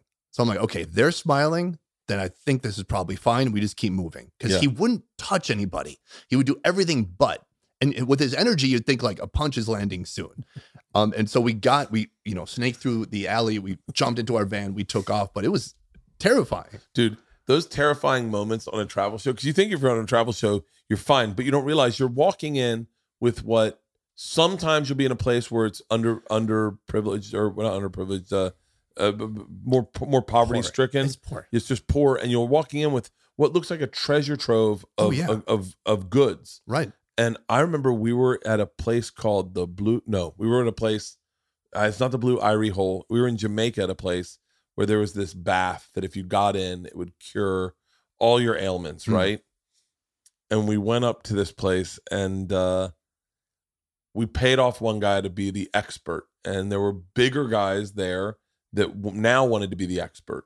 So they wanted the job. And they didn't know what was happening, but they found it out. And they beat the guy that was originally supposed to be our expert with a rock. And then they said they would be the experts. And then they would be bathing us. I want to talk about scary. Three Americans in what is arguably a fucking puddle. And just 4 Jamaicans just bathing them. I'm like, can we leave now? Can we leave? Okay. This is so fucking scary. I'm healed. See if you can find the Trip Flip Jamaica episode and find the name of the place we went. I remember one guy called the guy a boomba-clot, and the guy took a rock and hit him in the head, and we were like, okay, I think that guy got hit in the head with a rock, and we're like, and it was just so fucking, god damn it. The couple that we brought with us were just like, all right, we're done now. That guy's from Austin, by the way. He's a comic. Wait, this is a Trip Flip. You had a couple with you? I had a couple with me. Trip Flip. The guy's name's Nate. He's a comic. He's from Austin. Trip Flip Jamaica. Meanwhile, people were afraid of going to Vietnam. Yeah. Man, that was a fucking... I would really love someone to do a full website. If anyone's looking for some promotion of whatever, you can advertise on this website. But if you would do a full website of all the Trip Flip episodes and the things we did, I would love to find that, because I have so many stories about this and they all blend into one. Right. And I often misquote because my memory is shit. I often misrepresent what we did. Yeah, and it in blurs different places. When you're traveling and the jet lag, it all just blurs together, right? It all... Pictures. Go to Pictures Jamaica. Okay. It doesn't look like Jamaica. Oh my God, we went horseback riding in the ocean. I bet the fucking bath didn't get put on the episode. It was terrifying. Yeah. And you get those moments. We were stopped by some sort of I wouldn't know, I was blackout drunk, but in Tanzania, we were stopped by some officials that wanted money and wanted to shake us down, and I was passed out, and then I woke up and everyone was terrified. It was like, hey, do we still have beer in here? And everyone's like, the fuck have you been? And I was like, I just slept through the whole thing. Oh no. I slept through all of it. And then when we were in Tanzania, someone's elephant got stolen by a tribe, and this white dude had these 2 elephants, and a tribe stole one of the elephants, and they're like, and then another tribe came in and they're like, we're gonna steal the elephant back. And I was like, oh shit. I was like, I want to go get an elephant. And they're like, yeah, it's not for you. Yeah. Yeah. Oh, that sounds like that's some good BTS. See, if you had a GoPro, you could just vlog that. Saving elephant. God, man. And then, by the way, the white dude was gorgeous on that Tanzania trip. He was the one whose elephant got stolen. Oh. He was a white dude, and his dad, I don't know, I think they had like a refuge for elephants. Who fucking knows? My memory is so bad that even like in telling that story, I get halfway through and I'm like, was he even good looking? Like, I remember him to be beautiful. I remember this guy was like really good looking, like ripped blonde hair. It's amazing how your memory changes on you. Yeah. Oh yeah. Or like slides things in, especially when you've traveled as much as you have, because you've traveled. How many episodes have you done? Like 400? That's like, it's a lot. That's a fucking ton. All in Asia? No. So we've been you did Africa. We've been to Kenya, Madagascar, Namibia, Nigeria, Oman, Iran. I went to Iran. Ooh. Yeah, I've got stories about Iran. A lot of Asia. We'd done some stuff in the South in the US.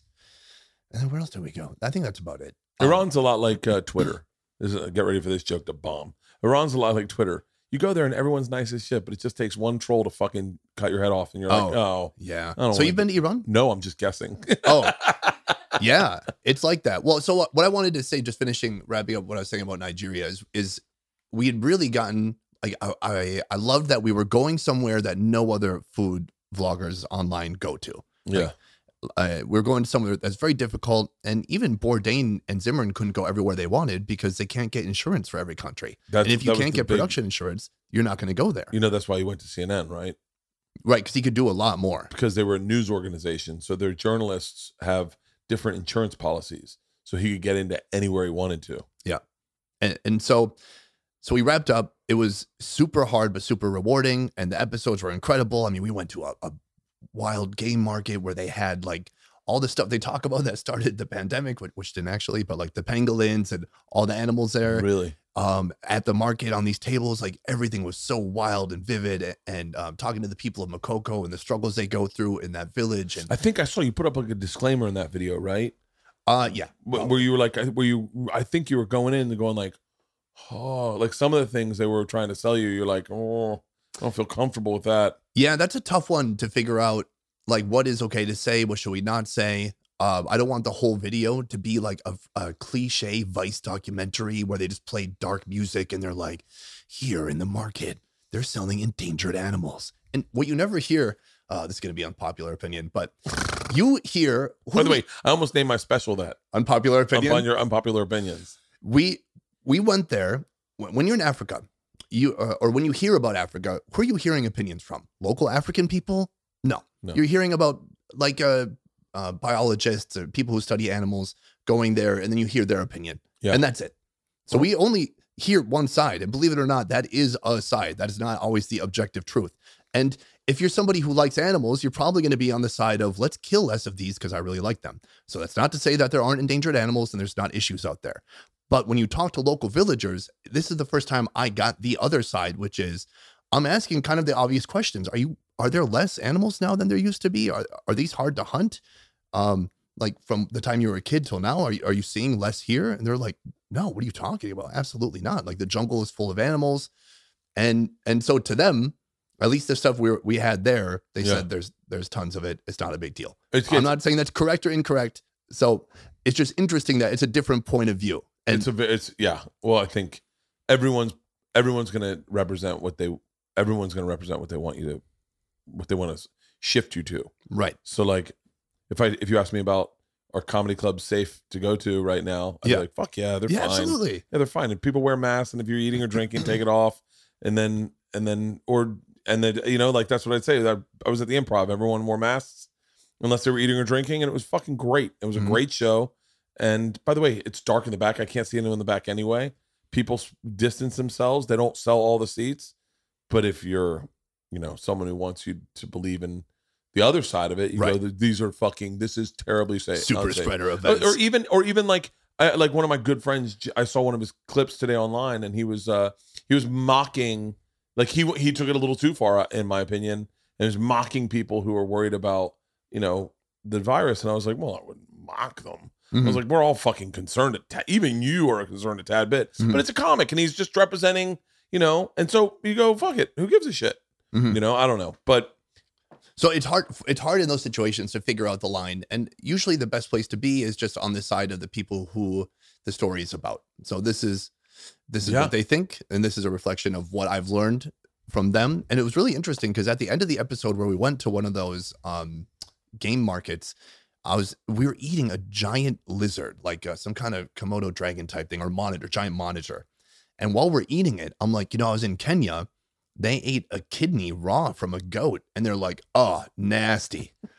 And I'm like, really? So that's the line for you guys? They're like, yeah, that's not cool. Oh, I ate, we went to a restaurant this weekend, and they served, it was grouper maybe, but it had the fish head.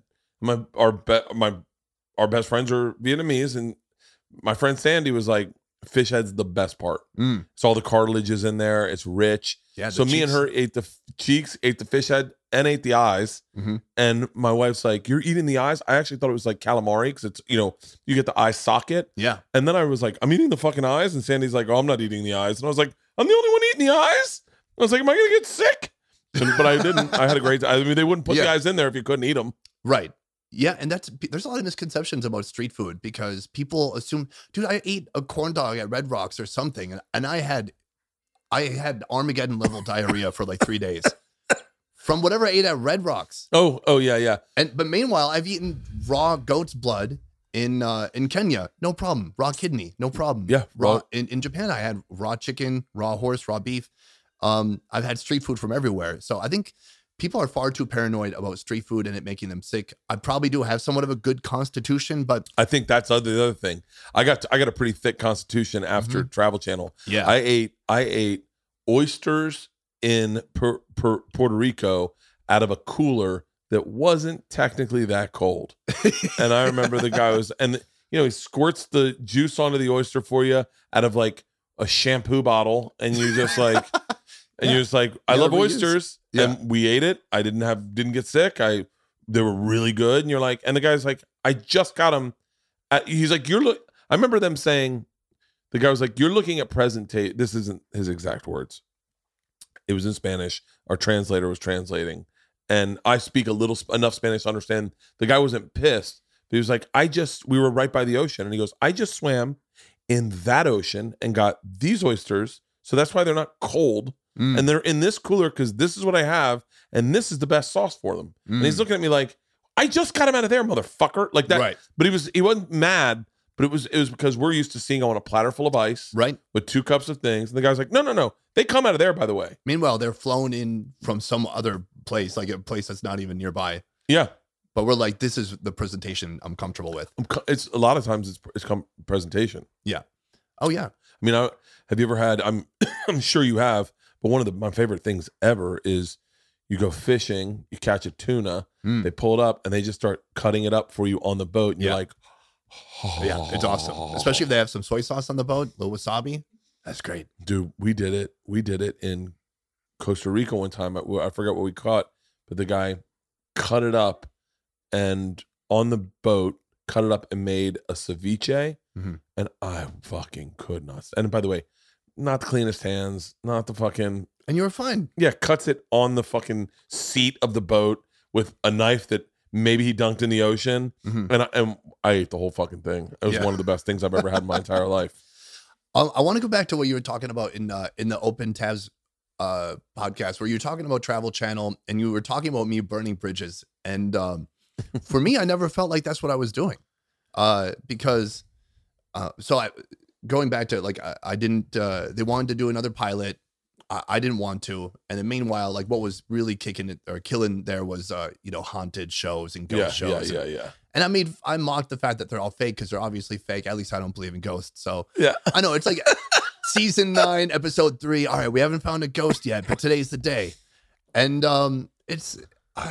my joke. What am I going to say? That's for smart people. No, it is for dumb people. No, but it's entertainment. It's entertainment. It's entertainment. And by the way, I guarantee you, if Zach takes you to his house in Vegas and locks you in the basement, you'll believe in ghosts pretty quickly. Sure. And I don't know. Yeah. Zach. And by the way, Zach has. I think he owns the Tate not Tate. Who the Manson people killed the other family that was like in Los Feliz. He owns that house.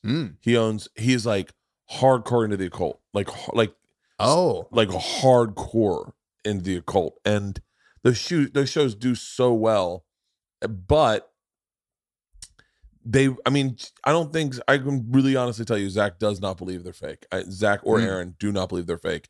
They have like, I remember when we went to not Ellis Island. Where's the place? Alcatraz. I texted Zach and I was like, hey man, I want to scare the fuck out of myself tonight. And he was like, here's what you do. And he texted me like a list of what they do. And I got off by myself. I got lost, right? Genuinely lost. So all of a sudden your heart's racing. I went into solitary confinement and I shut the door and I sat in there, and all of a sudden I get chill bumps and I start going, oh fuck, oh shit, something's in here with me. And now I'm like, oh my God, something's in here, it's going to hit me. Like, I feel like I'm going to get hit. And then I saw this red light and I was like, what the fuck? And I was like, someone's in here. They're videotaping me. And I kicked it open. No one's in there. And I was like, shit. And I mean, I think I think certain types of people are more prone to getting those experiences and certain people aren't. And I think that's... Is it smart people? It might be. I definitely am not that intelligent, and I get haunted all the time. We have a ghost that lives in our house named Max. And What?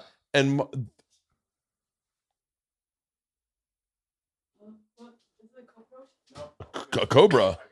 She thought it's a cockroach. Oh, I thought she said it was a cobra, and I was like, it's definitely not a cobra. We're not in Vietnam anymore, babe. But no, I just think it's in those situations. I've done it so much where you talk shit about someone and then all of a sudden someone hits you up and they're like, hey man, bleep this name out. Hey man, wants to take a meeting with you, and you're like, oh God.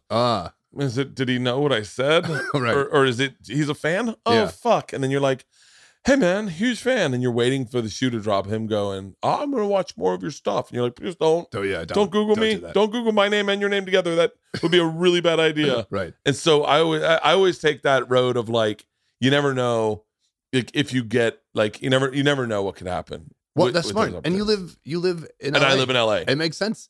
And I don't even know this Zach guy. I'm sure he's a great guy. He's a great guy. And I'm sure he's made an he's still making entertainment nonetheless. Obviously, I'm being very cynical about it.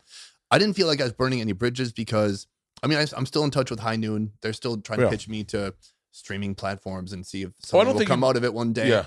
And otherwise, what? I don't think, I mean, I had the chance to still work with Food Network and Travel Channel. I said no. No, I think your take also is I'm a very Hollywood centric guy.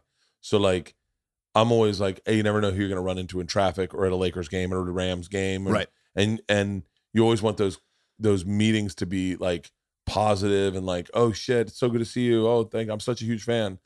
And I can tell you right now, my friends that all moved to Austin have no problem shedding all of that shit. And they're like, no, I'm done. Like fucking the people at ... are fucking idiots, and they ran that into the fucking ground. And here's the thing, and you go, oh, that would be fucking so exhilarating to not need people in this business. Yeah, but that is not my like. I'm in that fucking.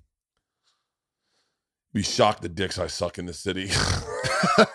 Well, but what's great is you're kind of in both worlds, right? So a little bit, yeah. You had the insight to do your own thing here, build your own audience, and have control over your audience and what they're seeing and the content, and just go directly to them. But you're still working, you're still doing TV, and you're doing stuff like that. So. I'll tell you what, it's the same thing we were saying that I was guilty. I've been guilty of, is this big time suck my dick attitude when podcast popped off.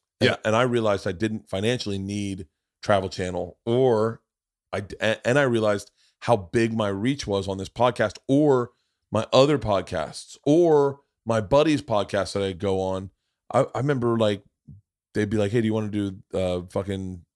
show?" And I'd be like, "No," and they're like, "Hold on," and I was like, "No, I don't fucking, I'm not a fan of that, and I don't want to do it because I'm not going to enjoy it." And they're like, "Well, what about this show?" And you're like, no. And in times like that, I believe I should have taken those opportunities, created relationships with certain people who are still having big shows. Sure. But just as big as the podcast, just as big as the outreach I have, but you can cross-pollinate and all of a sudden get a bigger, it's like, but it was also, I don't know, this is going to sound fucking cunty, but it was like, you'd hire a publicist and they'd be like, great, we got you this, and this, but can you get on Rogan? And you'd be like, did I just hire you so you could tell me I need to call my friend and get on his show? Right.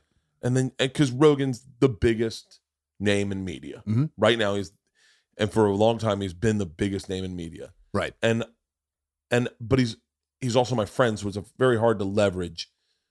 It's like being friends with Johnny Carson. It's like, you don't want to, you want to have a friendship that's first. You don't want every time you see the guy to just be doing his podcast. Right. You want to be able to spend time with him and hang out with him, and so that when you do a podcast, you're not just a fucking fan, a relationship based off this one podcast. So I was guilty of it when the podcast started popping, and now I still do radio tours. I still respect all my radio relationships. Like I almost cherish them because I feel like I was this lucky generation to go around, do radio, and then be able to do radio and then do podcasting, and then still can kind of foster these relationships. I had a great relationship up until, he left with Conan. I saw Andy Richter yesterday playing golf. And Conan was a great show. She always wanted to do it. I had a great relationship with David Letterman. I did his show. And he's been very, very kind with the way he spoke about me. And I just kind of was like, I don't know, yeah, no, I think that's smart. Yeah. And as long as you don't feel like you're being disingenuous because there's stuff, but you don't seem like someone who like your main mode is to talk shit and that's your thing. It's not. Let the Machine movie do $400 million and everyone can suck my dick. I will fucking walk around this town with it out of my pants going, suck it. No, I'm kidding. Or just wait till you get canceled. Or that. And then you have this to fall back on. Or not. Or not. We'll see. Maybe I'll just I'll come back to try. See, that's when I'll come back to Travel Channel and be like, so I've rebranded myself? Right. Apparently I don't talk recklessly anymore. We can do a show about bathrooms and moats. Yeah. Guys, how about the show called Bert Kreischer Sucks His Dick Again? I think that's a Jim Norton joke, by the way. There's a real freedom in where you're at. This episode of the Bertcast is brought to you by Zingaroo. As your trading life spread across multiple apps, imagine being able to make real money trades and see how you stack up against others. I always do better with a little friendly competition. Weight loss, you name it. With Zingaroo, you can invite friends to a trading competition like never before. Oh my God, without even reading anything else, I can tell you this. If I was in competition with my friends, that would inspire me to work harder, do more research, do all the shit to beat them. Because that's the beauty of competition. And when you're talking about stocks, instead of looking at the whole big picture, look at the small picture of you and your friends. Invest in stocks, EFTs, and options, and manage your full trading portfolio. Join zones and compete and interact with traders. Track your performance on a live leaderboard. Zingaroo also offers bullpens, which provide you the opportunity to chat with friends and manage your individual portfolios. Create private areas that only you and your friends can access in order to chat, compete. Look, whether you're starting out in the market or a regular trader, Zingaroo is the way to learn more about trading in a fun, social, interactive way. This is a genius fucking app. Earn your bragging rights with Zingaroo by going to apps.zingaroo.com/Bertcast. I'm downloading this now, and I'm creating on my tour bus a Zingaroo portfolio. I'm telling you, this is genius. All investments involve risk, and the past performance of a security or a financial product does not guarantee future results or returns. Securities offered by Z Squared Securities, LLC, member FINRA/SIPC. This is not an offer, solicitation of an offer, or advice to buy or sell securities, or open a brokerage account in any jurisdiction where Z Squared is not registered. For additional details and explanations regarding Z Squared's social trading features, visit zingaroo.com/FAQ. So that's apps.zingeroo.com/Bertcast. People are always like, "Oh man, I wish you had a Netflix show," but I'm already doing what I want. If it happened, great. I mean, I wouldn't necessarily say no. Again, I'd want to try to direct it and be a little bit in more control. Well, here's what happened. Here's what'll happen. Okay, I've been in this situation. Ultimately, the best. If you want, I've always believed if you want to work with someone like Netflix or food or cooking or travel, it's better to come to them with a raw, original idea and go, I have this great thing online that I want to keep. Yeah. But here's the other thing I can do that I'd be interested in doing. And I think, yeah, that makes sense. Maybe not trying to just recreate my show with better cameras or something like that. Because that's all, because in essence, and they also see that, the potential in it because they've watched it and they do know what they're doing somewhat. For the most part, anyone who's working at Netflix knows what they're doing. Anyone that's working at food, cooking, they know what they're doing. They got their jobs for a reason. But they just want to put their thumbprint on it. I always think it's better going with a brand new idea, something a little raw that can be malleable and you're cool with people getting their insights. Because, dude, the second you relinquish all your control and you let other people do their jobs too, it's fucking, I mean, it's like the best ever. Yeah. But that's what I would do. Would you be interested in doing something in Netflix? Yeah. I mean, if it was right, I mean, if they paid enough where it wouldn't affect, they definitely pay enough. Where it wouldn't affect kind of like my team, because I wouldn't want to lay anybody off from my team or anything like that. And if they gave me just enough kind of say in what was happening to kind of shape the idea. But if they're just like, hey, there's the food, here's the camera, there's the light, and then go be entertaining, do your thing. That's not really what I'm good at. Yeah, I think I'm a much better director than I'm a host, and I just know how to put myself in situations where, like, I know I have a lot of questions about that, so I'll put myself in that situation, and that's much more my strength. So then, how about this? Ready? What if Netflix came to you and said, "We want your idea. We want an idea for you. We want an idea for you. We want you to direct. We want you to produce, but we want to find a new host and it's got to be a female." What celebrity female would you go, I would fucking really know how to work with her? Oh, I'm so out of this world. Mine's Charlize Theron. Who? I think she's so amazing. Oh yeah. Yeah, that's a tough one. Jennifer Garner.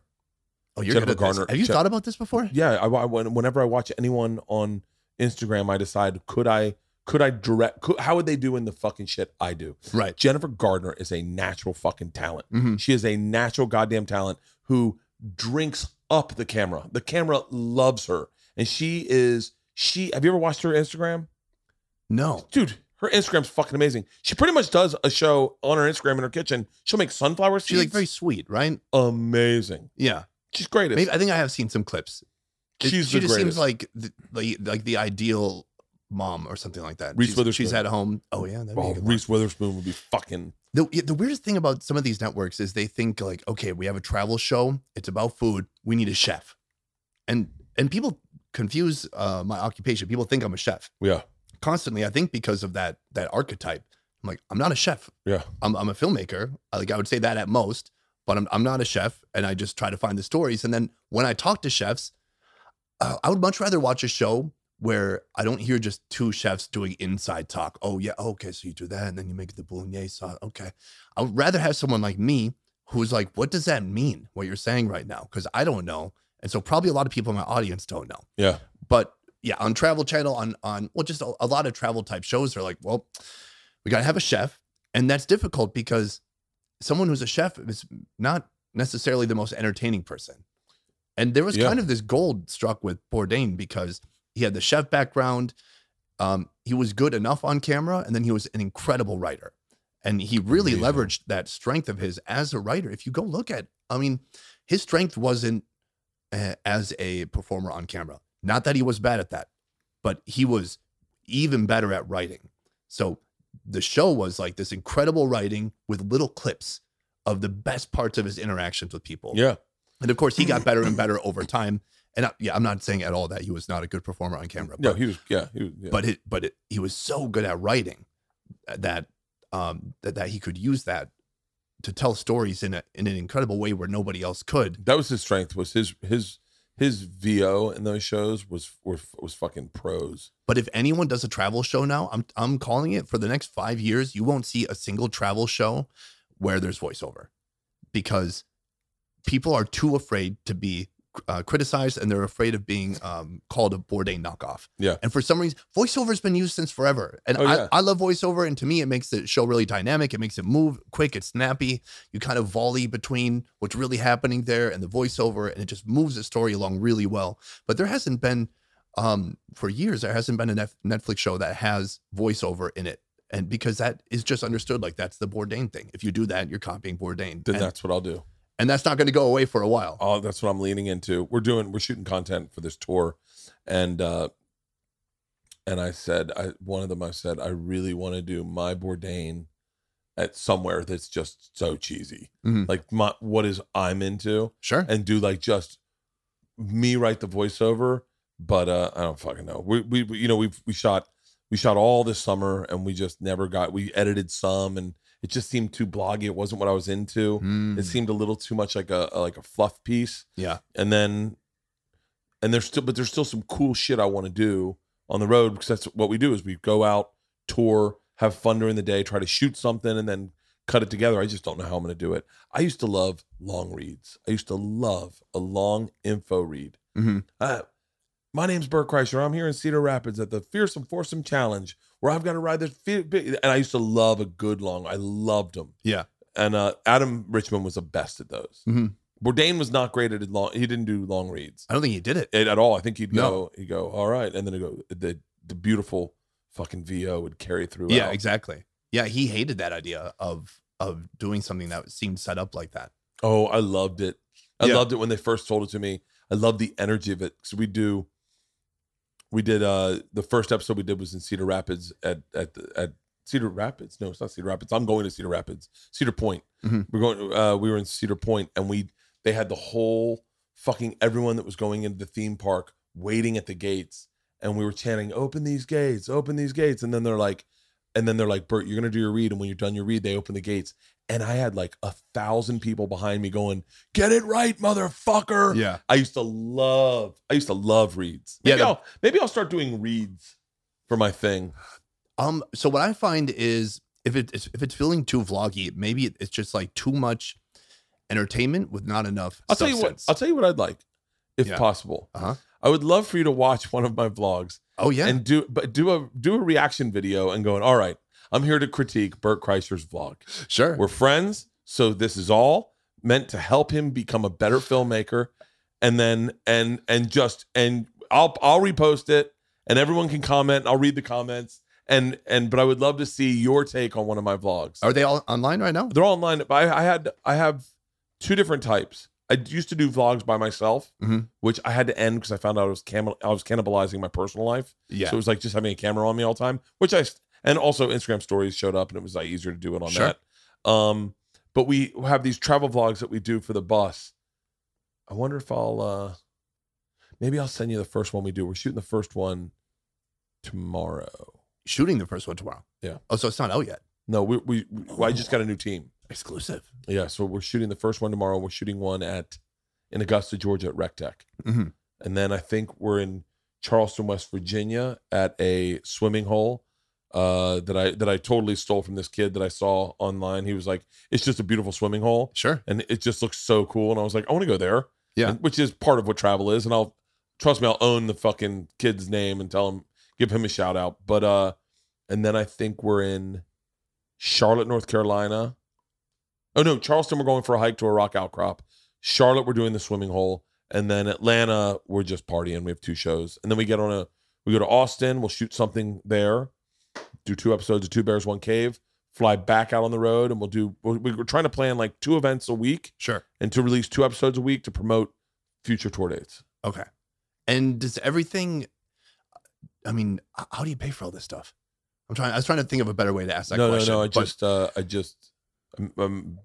I just kind of write it into a tour. You kind of roll everything back into what you're trying to build here? Yeah. I look at it this way. I everything's rolled into a marketing budget. So the only reason I'm making these videos is promote future tour dates. So it'll all be about promoting a tour date. Hey, we're coming to ... So that's part of my marketing budget.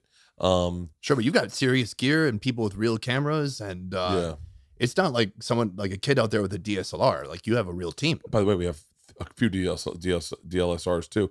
But no, I think we have a red camera, a Black Magic, I forget, and then I don't know. We just shoot it professionally, but then it's not that expensive. I mean, I can break down my budget for you, but the hardest part is flights. Everyone lives on the bus, so we all live together. The bus is already paid for, so if I can stack up every bunk, I'm making money. The activities I pay for, and I just put it in a marketing budget. Same thing, like, I have X amount of dollars that I look to market my tours, and I just market them differently. Normally, that budget would go to print ads, radio buys, that's not fun. Billboards. No, but for me, I go, hold on, let's get a private jet, and let's shoot a video at the private jet. Let's make this a marketing expense, and let's do something fun. Let's do something crazy. Like, I'll go, like in Orlando, in Florida, I think we're flying into the Bahamas for 3 days to go spearfishing, because that'll just help promote people will watch that video, and maybe they'll go, oh, shit, he's coming to my town, and it'll promote tour dates. Isn't it the best that you could just write off all of that? Yeah, I don't know. I mean, I don't know if I can write it all off, but yeah. Oh, well. I mean, I write off as much as I can. All I know, okay, I go out to eat for dinner, and I take a picture of my food, and that is a business expense. That's fucking brilliant. Well, that's right up your alley. There's no people who be like, hold on, you can write off a portion of your food, Bert. Yeah. I don't know if you can write all of it off. Right. The IRS is going to be like, we've never seen someone eat this much, and try to write it off. No, but I look at everything we do on the road as a marketing expense, because it's just promoting the tour, and everything that promotes the tour sells tickets, and then that generates its own income. Look, if not to whittle down budgets too much, but if this adds one show for me, then it paid for itself. Okay. So and I'll give you another. So I don't know if you ever saw the video I did dancing to like the Post Malone song. Oh, I showed my wife that. Yeah. I love that one. So that was the first time I did anything like that. Okay. So I took dancing classes for $1,200 from a young lady, and then shot. I think it was less than. Ultimately, my whole budget was $1,200, which actually I thought was a lot of money at the time. And I was getting ready to do a theater tour, and I put that video out, and it sold out very quickly. Cleaned up every show that had ticket sales, and it added second shows to every single one of those, and then sold that out. So our price point for money invested versus money on return of investment was fucking astronomical. Yeah. And then my buddy Tom Segura did a video in reply. He did a dancing video saying he was a better dancer, stabbed me at the end, which I still don't find hilarious. Stabbed me at the end, scrolled his tour dates, sold out every one of his Australia dates, and added shows there. And then I was like, fuck this. And then I did the marching band one.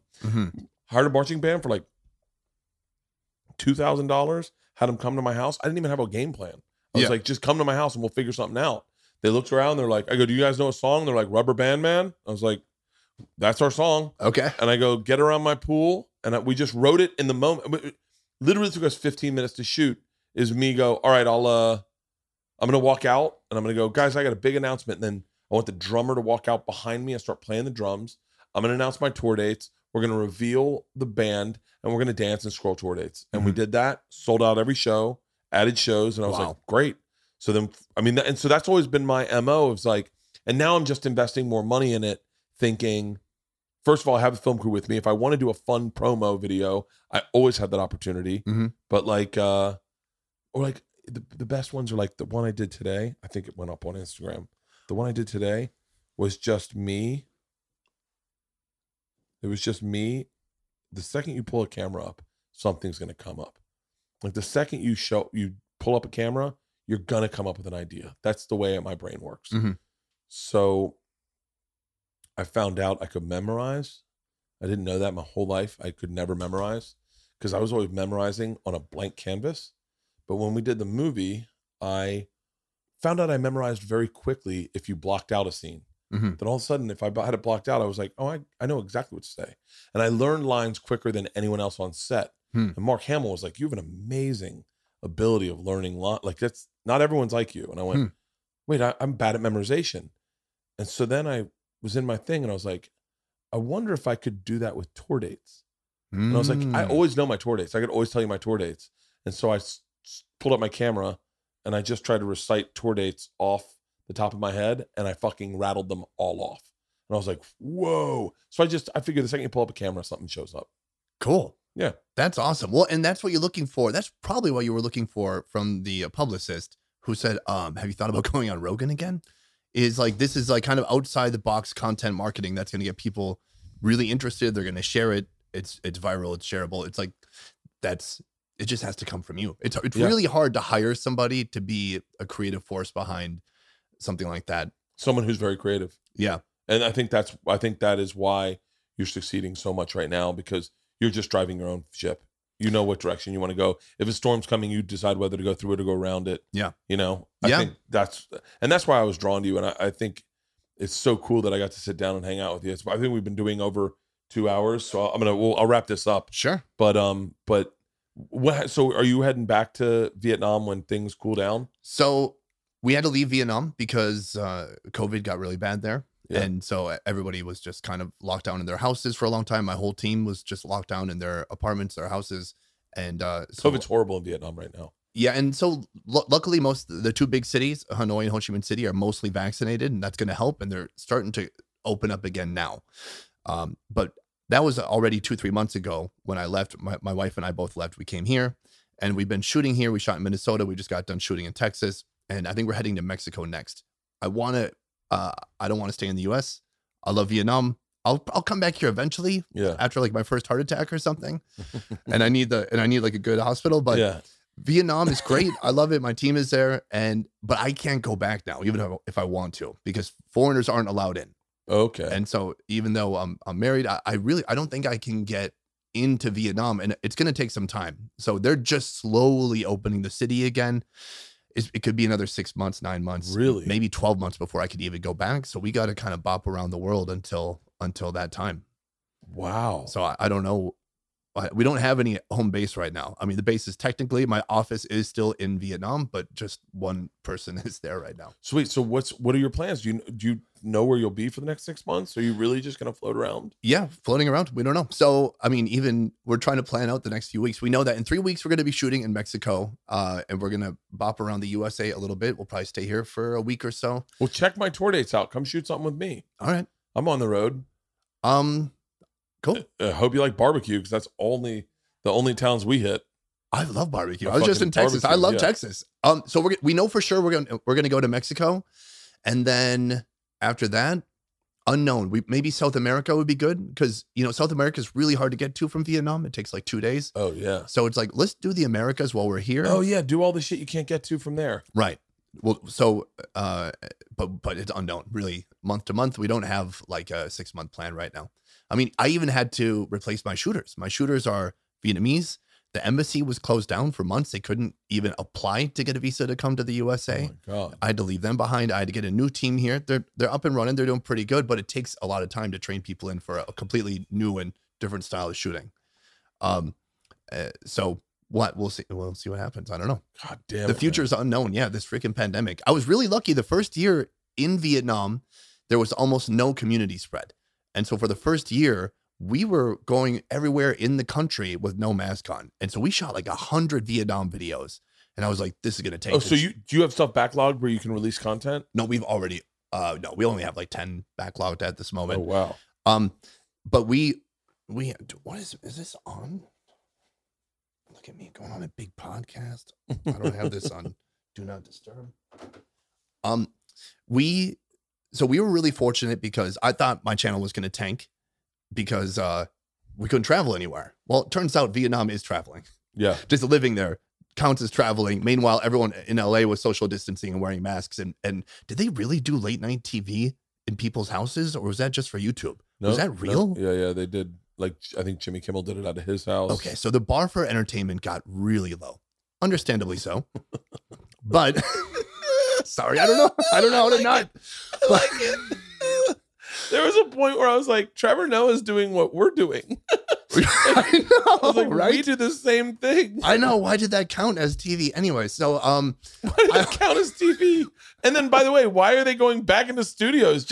And by the way, why couldn't people have more expensive cameras than just a Zoom? You'd see some people on a Zoom, you'd be like, yo, step up your fucking game. I know, send him a camera or something. Send a fucking CNN guy in a hazmat suit to put a fucking camera in.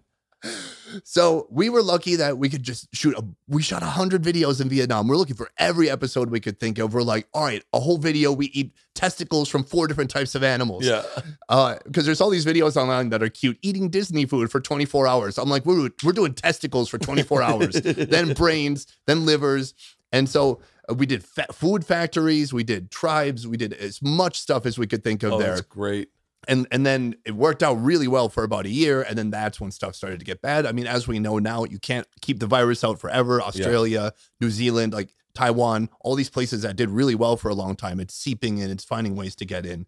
You can't fight it forever. So hopefully, pray for Vietnam. I hope they get back on their feet soon. Yeah. And then we'll head back there as soon as we can. But for now, I'm trying to enjoy being able to travel with my wife for the first time. She has a full-time job at a bank, like a normal job the whole time we've been together. So she's got like 2 weeks off a year. Oh, that's nice. So I'm like, I'm going to Namibia, see you in a couple of weeks. And then she just didn't travel with me at all. We travel a couple times a year to go somewhere, but now she's like full on joining me everywhere we go. So it's been nice to go around with her and get to experience all this stuff with her by my side. That's fucking great. So wait, what do you think of? Use Halston's mic, but what do you think of America? Oh, you're on the podcast now. Yeah. What do you think of America? So she was here a couple of years ago, right before the pandemic. I love America so much. Like, like people here is super nice and open. And like, I got compliments on the streets with the random people all the time. Like, oh my gosh, you look so cute. I love your outfits. Yeah. But like in Vietnam, like I think it's Asian culture. We don't do that. We don't never like, oh, you cute. No. We don't do that. And then like I love it. And I think like before I went to America, I have a little bit of fear because I heard about like Asian hate or something like that. But when I got here and everybody loved me. Yeah. like super friendly. So I enjoy so much, and But- I feel like being with my husband it helped too. Yeah. Like I'm with him and he big. You see that? He's a big guy, yeah. Yeah. So like nobody can like mess around with me, and so I enjoy it so much. I think the Asian hate's been absolutely horrible that you see in this country.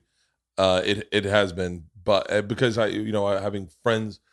I mean, I live in LA, so we have a lot of Asian friends, but it's just kind of exhausting that people feel that way. But I think also the media kind of definitely tried to highlight it, and there was a dialogue of it's white supremacists, white nationalists. I don't know, and so I think you're gonna get nothing but love, and well, definitely in this area. Yeah. It's another one of those things. It's not like I'm not to say it doesn't exist, Not downplaying, but it gets yeah. broadcast and signal boosted so much that it's like, somebody else on my team is like, should we have a talk about this? I'm like, no, it's fine. It's gonna be fine. And it's been nothing. From two white guys. Trust me, you got nothing to worry about. Yeah, exactly. Hey, yeah. Listen, we're not attacking you.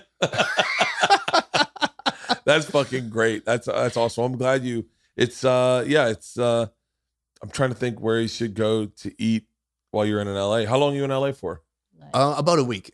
I can't wait to get Asian food. So I've had Vietnamese food in the Midwest, in Colorado, and Texas was pretty good. But our pho is legit here. Yeah, fucking legit. In the Midwest, there's I don't know what's going on there. Let me tell you something. It's brutal. I had pho in Macon, Georgia.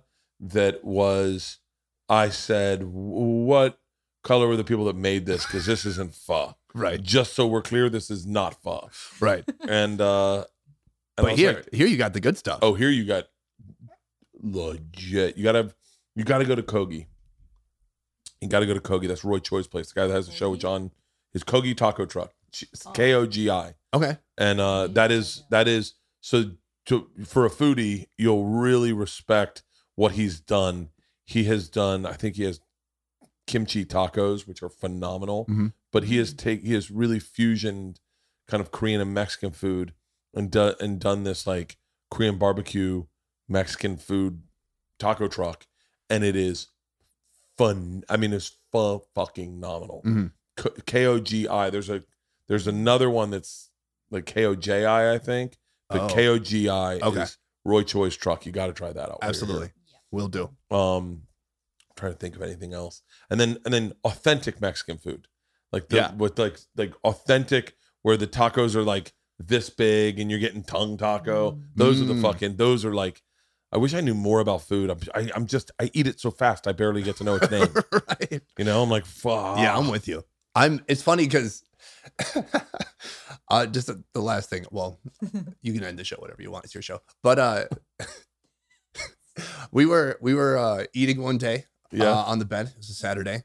I think sometimes during the pandemic it's fun to start drinking at 10 a.m. and just sitting on the bed watching the TV, vegging out. I have Jack Daniels in one hand and Pizza Hut stuffed crust pizza in the other hand. Mind you, I'm in Vietnam. Yeah. Some of the best food in the world. I'm eating that, and then my wife goes, "Do you know what my coworkers say? They say I'm so lucky to be with a guy who does food reviews." And I'm just sitting there with like sauce on my belly. She's like, "Yeah, they think I have some of the best food experiences you can have in the world." I'm like, there you are, just destroying your stomach. But there's cheese in the crust. Yeah, there's cheese. Come on, dude. There was a fucking show on History Channel about the history of pizzas. And all of a sudden, I'm like, I got to get Pizza Hut, man. I didn't know there was a different crust. I was like, shut the fuck up. That's why I liked it. And then I was like, oh, God, I got to go Domino's, man. The fucking food. History Channel's doing food pretty fucking awesome right now. Oh, that's good. Yes, I think that's where Adam Richman's new show is. Man, Modern Marvels. And he does food, and then he's got another one coming out. But yeah, dude, thank you for doing this. Thank you very much for doing this. It was such a pleasant surprise. No one listened to the end of the podcast, right? So it's just me and By the way, that's when you can say the worst things ever. I know, I don't think anyone's listening. It was a huge, pleasant surprise to hear you talk about my show in general. Oh, of course. Huge fan. And then to be invited here. It's been great. It's been great getting to know you. Everyone go check it out. Subscribe on YouTube. Boost up his views. Bring in that ad sales dollar. And fucking keep this show afloat while this pandemic cools out in Vietnam, so we get more Asian food, because the Asian food fucking kills it, man. Yeah, thank you. Thank you.